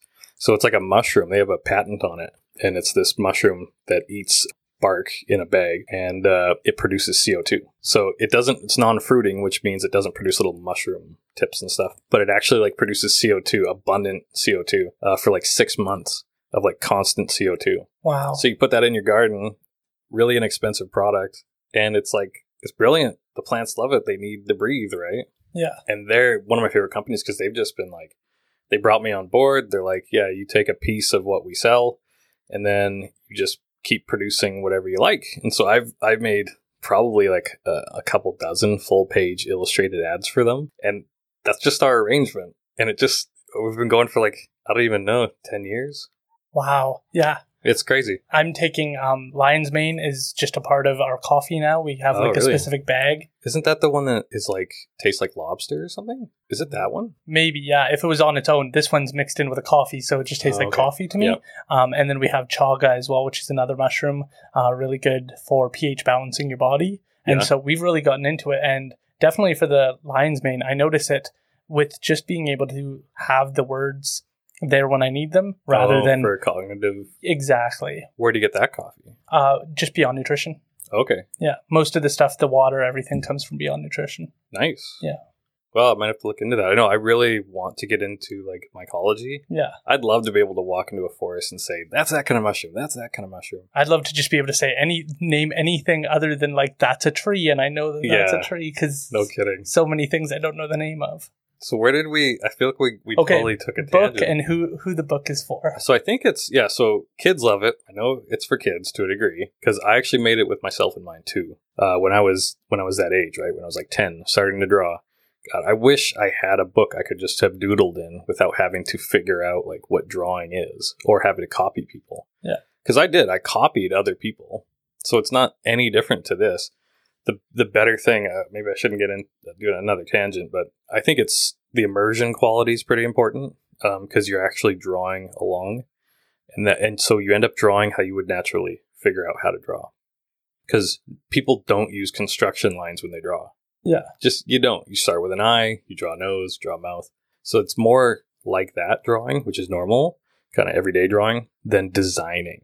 So nowadays I use construction lines because I'm a very competent drawer. Yeah. So I design a scene. I design very specific things. So I need it to look a certain way and be very dynamic or whatever. So I use all those lines.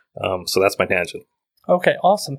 And so who else I would say it's for? It's probably for, I don't know. I think most of the people, I think it's mostly women who actually is part of our demographic. But I think it's anybody who is really into their own creativity. What do you think behind the men not being as interested in it?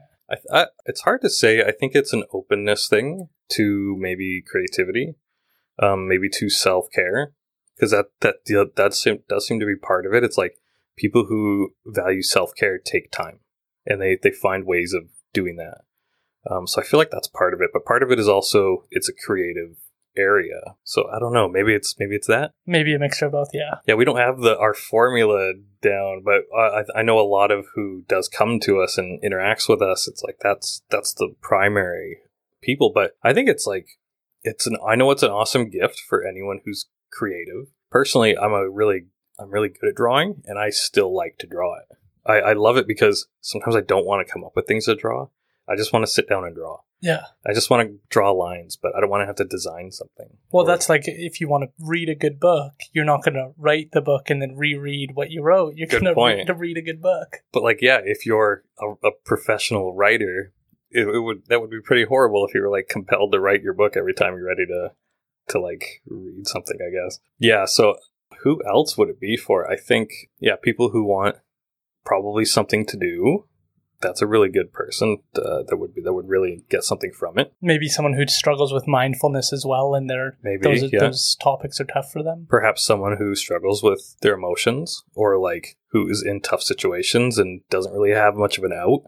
I think being able to adapt, that's really healthy. Yeah, taking time away and still doing something that makes you lean forward, like is engaging. Because a lot of times we spend our time doing things that aren't actually as engaging. They're like instant gratification, browsing the internet, watching a movie. Maybe just take time to lean forward and actually like draw a little bit. It would be really cool to see how that would do in a foster care system now and in a foster home, and see if every child was able to have a book and start to grapple with that. Maybe they would be really healthier for them. Yeah.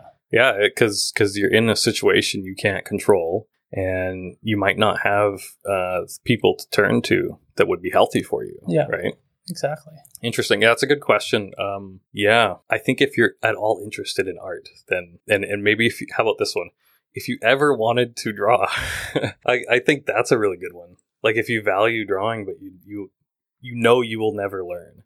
I think that's a really cool one, because then you get to explore, you get to experience it. Yeah, and you get to put that part of you that says, I'm not a drawer, to rest. You can literally just have some fun with it. Don't make it such a hard deal.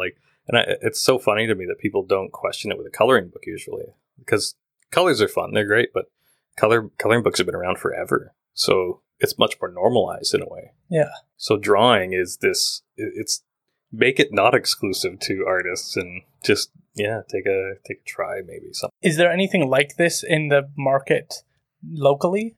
There's nothing like this in the market in the world. This is the first of its kind. Wow. Yeah, I was like, I've never seen it in my life. I've never heard of it. The closest thing that I've ever seen is like people drawing on a newspaper with like a Sharpie or something. Yeah. That's about it. So you have like how to draw books, which are actually really difficult and off-putting, which I think this is a much better solution, because that makes people quit art quickly. Because they can't do the circle that they're telling them. Well, and you open it up and you're like, this is like geometry. Yeah. Like, I want to draw. I don't want to do geometry, which is understandable. I know they're trying to give you some fundamentals, but at the same time, that's like you're shutting people down when they're at a very delicate place. Yeah, you're almost making it like mathematical, where they need to turn off their creativity and focus. And it's appropriate. I mean, that's useful, but that's a little bit more advanced than the basics. Yeah. So then the other options are like, you have those dot-to-dot books, which, I mean, you follow the dots, you don't know what you might get. So it's a bit of a mystery. That's kind of fun. But in the end, you have a bunch of numbers on your page, and they're not very interesting, I think, in the long run. Then you have tracing paper, which this is like tracing, but it's different. Where tracing paper, you can't see through the paper very well, and you're sealing everything. This is not like that. I think we're designing it specifically so you can explore drawing. Yeah. So I don't know. I haven't seen it anywhere. I've looked, and we've been online for a while, and some people said they saw something like it in a long time ago, and it's like I look at what they mention, and it's not that. It's something else. So yeah, we're looking into, I don't know, like I've coined the name copiography as the art style. Yeah. Which is, these simple colored shapes that are meant for a design guide, a drawing guide. Yeah.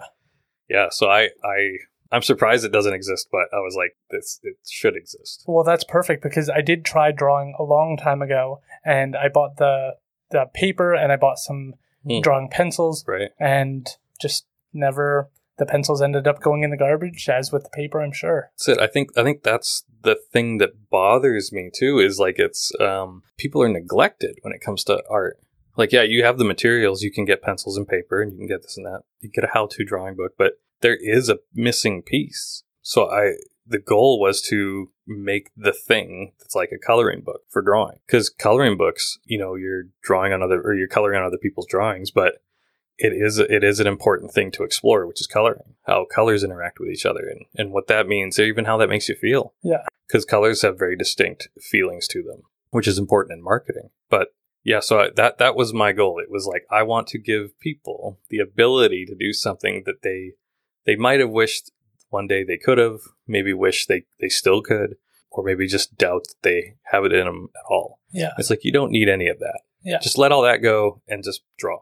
That's awesome. That's it. Wow. So my only other question with the book is, where can people get it and how much does it cost? So you can get it on our website, copialine.com. And yeah, we also have downloadable drawing packs on there. We're in the Bookman. We have a couple in there, and we're in Julianne's, which is downtown Chilliwack. Or not downtown Chilliwack, but like across from Superstore. We're in a couple other stores, but we're growing. And our goal is to start producing a lot more like downloadable packs. Because right now, pandemic, we'd love people to buy the book. Like, everyone go get one. Get one for the people in your life that you think, are artists or want to try that too. But the online part might be really good. So I'll download a pack, or I'll put it on my USB and take it to Staples, print it for like $2. Yeah. And then that's it. I paid maybe $7 for, I don't know, 7 pages, something like that. But yeah, so I would say website first. That's probably the main place. And if you're in Chilliwack, we can bring it to you as well.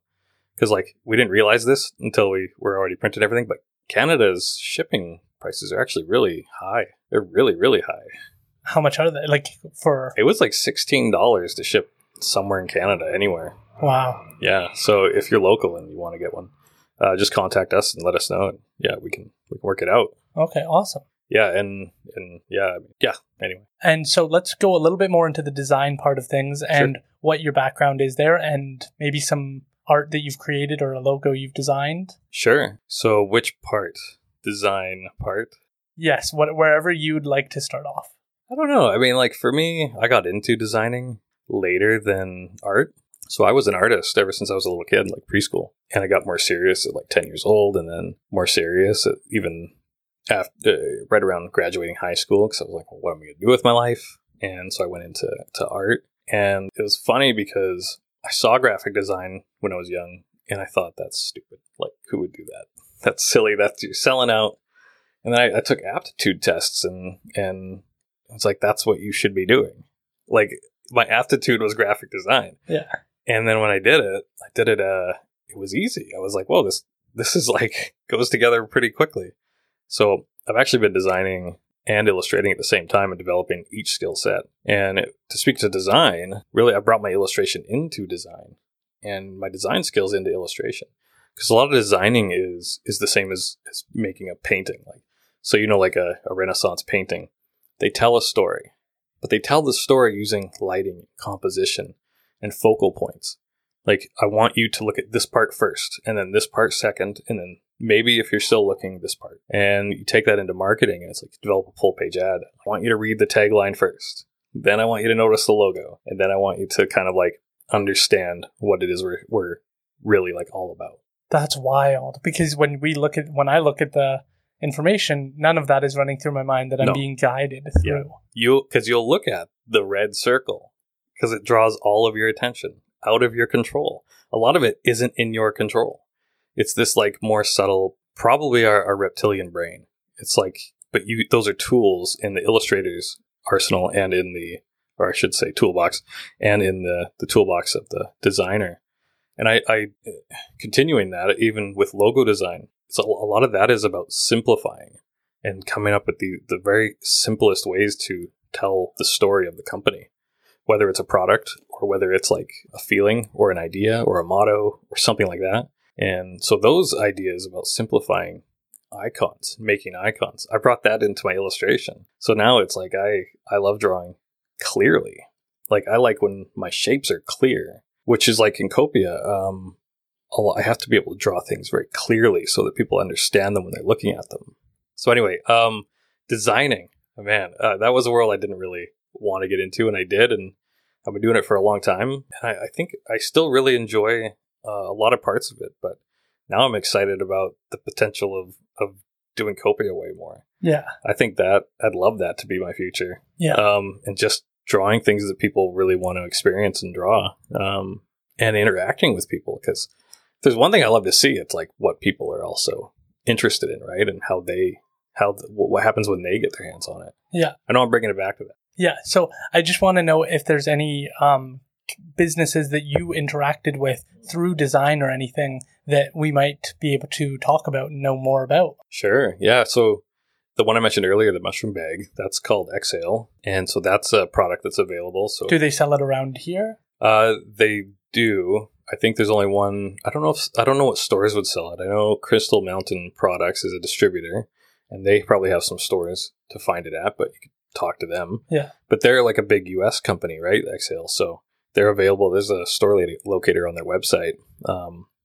I think it's like Exhale CO2 bags or something.com. Yeah. But that's just an amazing product. Like really worth getting if that's like if you're an indoor grower.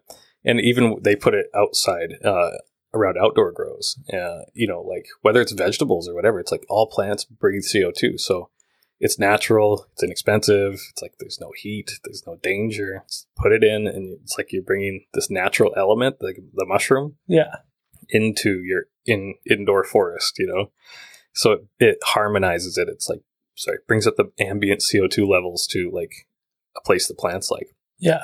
So that's one business I'd mention. The other one might be like One Yellow Tree. I work with a company in town called One Yellow Tree, and they are a marketing agency.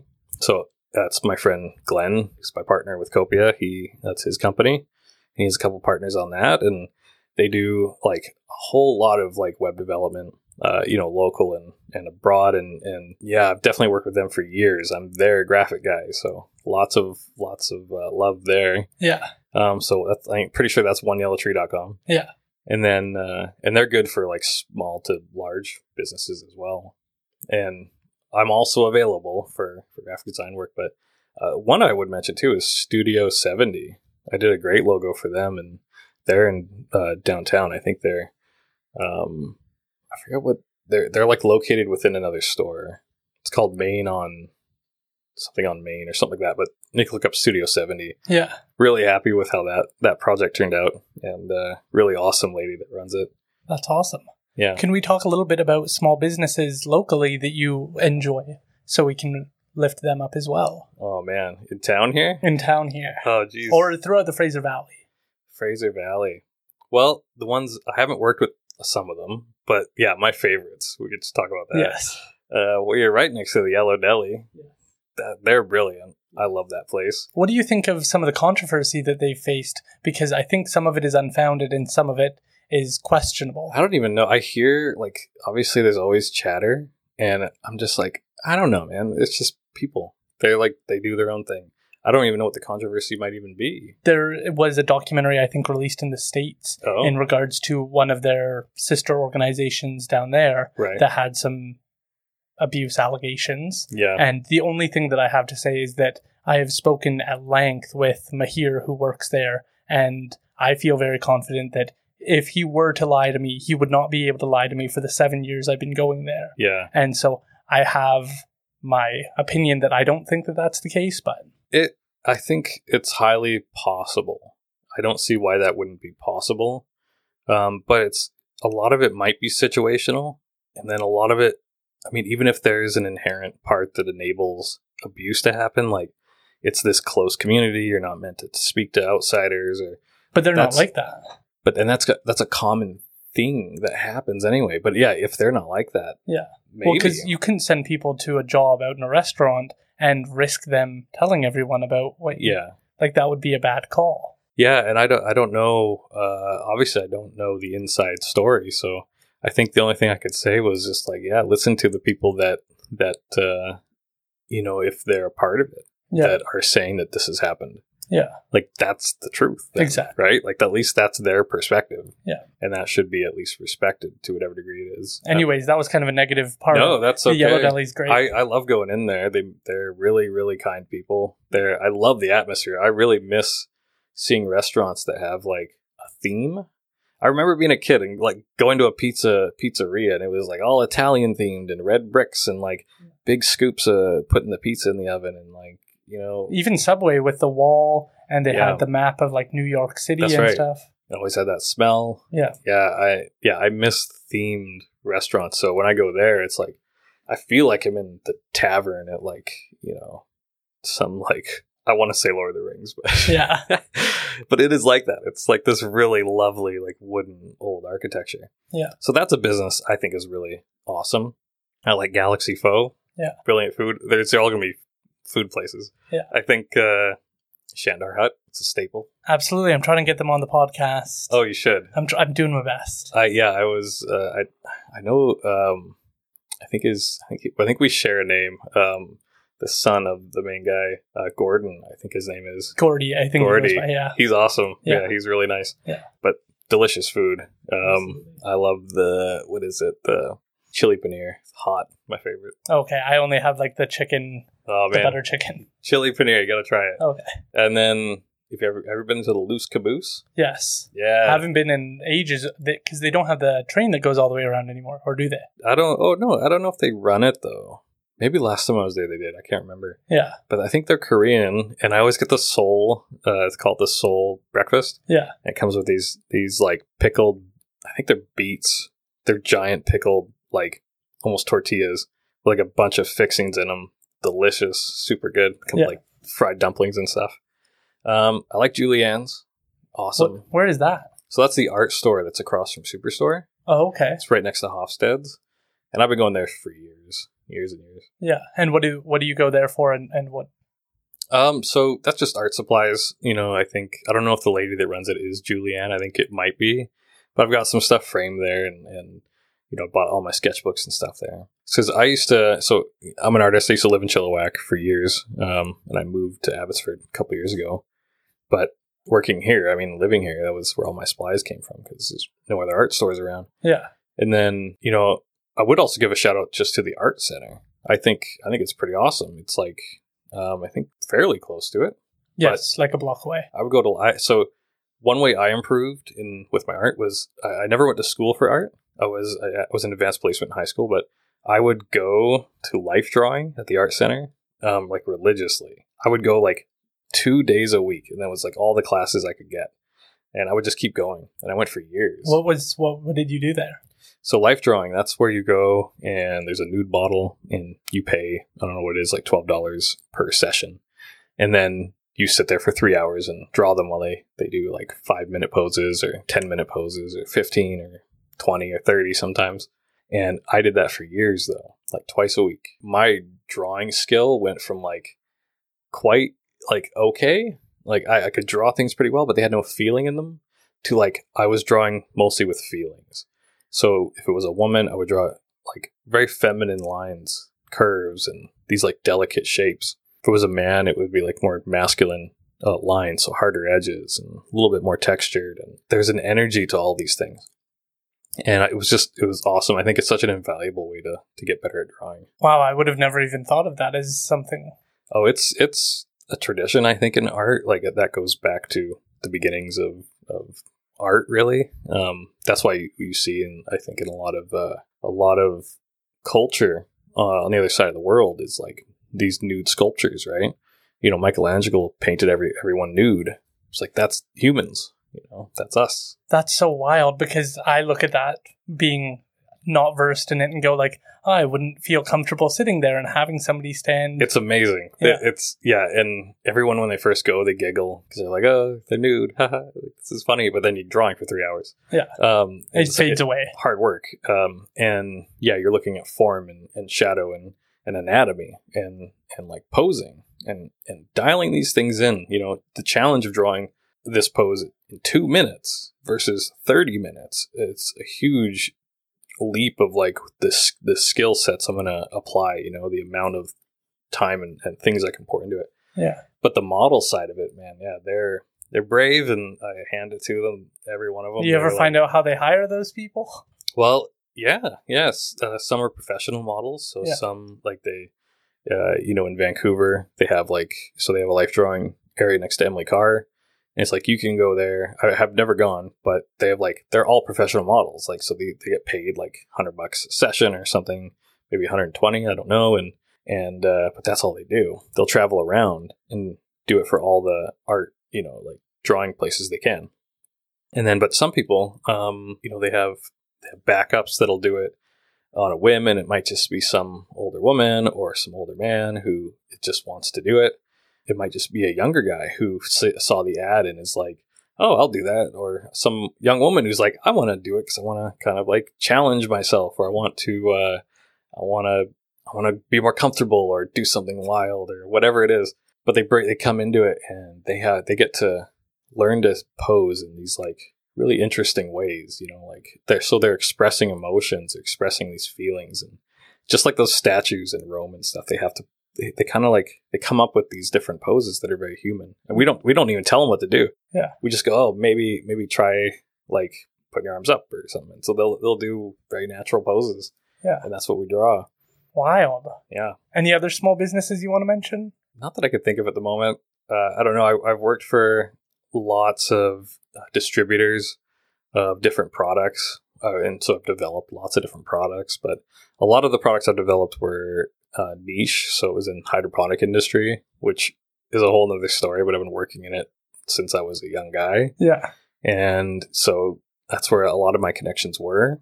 But I've slowly drifted into other businesses, and I don't know. I just keep working for a lot of the same guys now, and I develop lots, but I don't know. I think I'm trying to move away from graphic design now into probably more producing stuff for Copia, which is awesome, and really doing my own artwork as well. Yeah, because that's something I moved away from for too long. So making my own paintings or doing it for fun. Yeah, they say you shouldn't do what you love to do for work because it'll kill it for you. It's that's true to a degree. I think I used to think it was true, and then I did it, and it was a lot. I kept doing it, but it's mostly just keep doing the same thing for too long. Yeah, that's mostly it. I don't love art any more than I ever have, but I love it. It's still great. Yeah, and I think what the trick is just keep changing it up. So keep trying to do new things. Draw with ink, draw with pencil, draw with pastel. So now I'm learning oil paints, which I've never learned. And that's it. I love doing watercolor, and I love doing acrylic sometimes. Yeah. But now I'm challenging myself by painting with a new medium. It's pretty fun when it's oh, I get it. I just learned something, or this clicks. Now I understand. Yeah. But now I'm at the point where I have all this foundation of art under me to try to so I can make a painting, and I can think about the lighting, and I can think about the interactions. Yeah. But now I'm just trying to do it with a new medium. Well, your book is at the Bookman, correct? I think we have a couple copies there. Yeah. And Amber Price is running the Mural Fest, so we should absolutely give a shout out to the murals that are up now. Have you had a chance to check them out? I haven't. I did hear about that. I don't know anything about it, though. I think maybe it's because I'm in Abbotsford. I don't hear about Chilliwack a whole lot. Yeah, they put up 4 or 5 murals right downtown, right where her business is, just to brighten it up. And there's that was in Chilliwack? Yeah. I think I heard it on the radio, and I thought Vancouver. Are they doing that in Vancouver too? I have no idea. I don't keep up with Vancouver. I'll have to go downtown and look then. Yeah. That sounds really cool. It is awesome. I did a couple of years ago. I got tasked by some of the artists at the Life Drawing to come help fix some murals because they got graffitied. Wow. So we all just went down there and we helped repaint them essentially. Yeah. But yeah, I'm really curious. So it's down by the Bookman, you said there's some? Yeah, all throughout now. No way. Yeah. Brilliant. Trying to bring more life to downtown. Yeah. Well, I know they did that one that was near that vault area right on the corner. They have that nice mural that went up a couple years ago. Yeah. Yeah. Awesome. Awesome. Well, tell people how you, is there anything else you want people to know about the book? So I don't think so. I think I just would love people to try it. I think, the better we can do with getting people on board to really experience it and explore drawing it, the better. Because that's, in the end, that is our goal. We'd love to sell them all and make another book, but that remains to be seen right now. So yeah, I think if you can't get a copy at the book ban if they've sold out or whatever, just, send us a message on copialine.com. And, if you're on Instagram too, check out, I think it's at Copialine. Yeah. Because we try to post all the time. We just try to make it inspiring for people that are trying it and show them different ways they can work with it and see what people are doing too. Yeah. Well, tell people how they can find you. So my website is theartofoneness.com. So you should probably share that because it's probably hard to write. Yes, I can do that. Yeah, because it's like, so the art of oneness. Yeah, that's it. Theartofoneness.com. And my Instagram is the same. It's at the art of oneness. Yeah. And yeah, I'm available for freelance if people are like looking for maybe a rebranding of their brand, or if they're looking to get a company off the ground, or if they have a product they want to develop. Yeah. I'm happy to work with people and see where we go with that. Awesome. And can you tell people how to spell Copialine when they look it up? Yeah, so Copialine, Kopialine.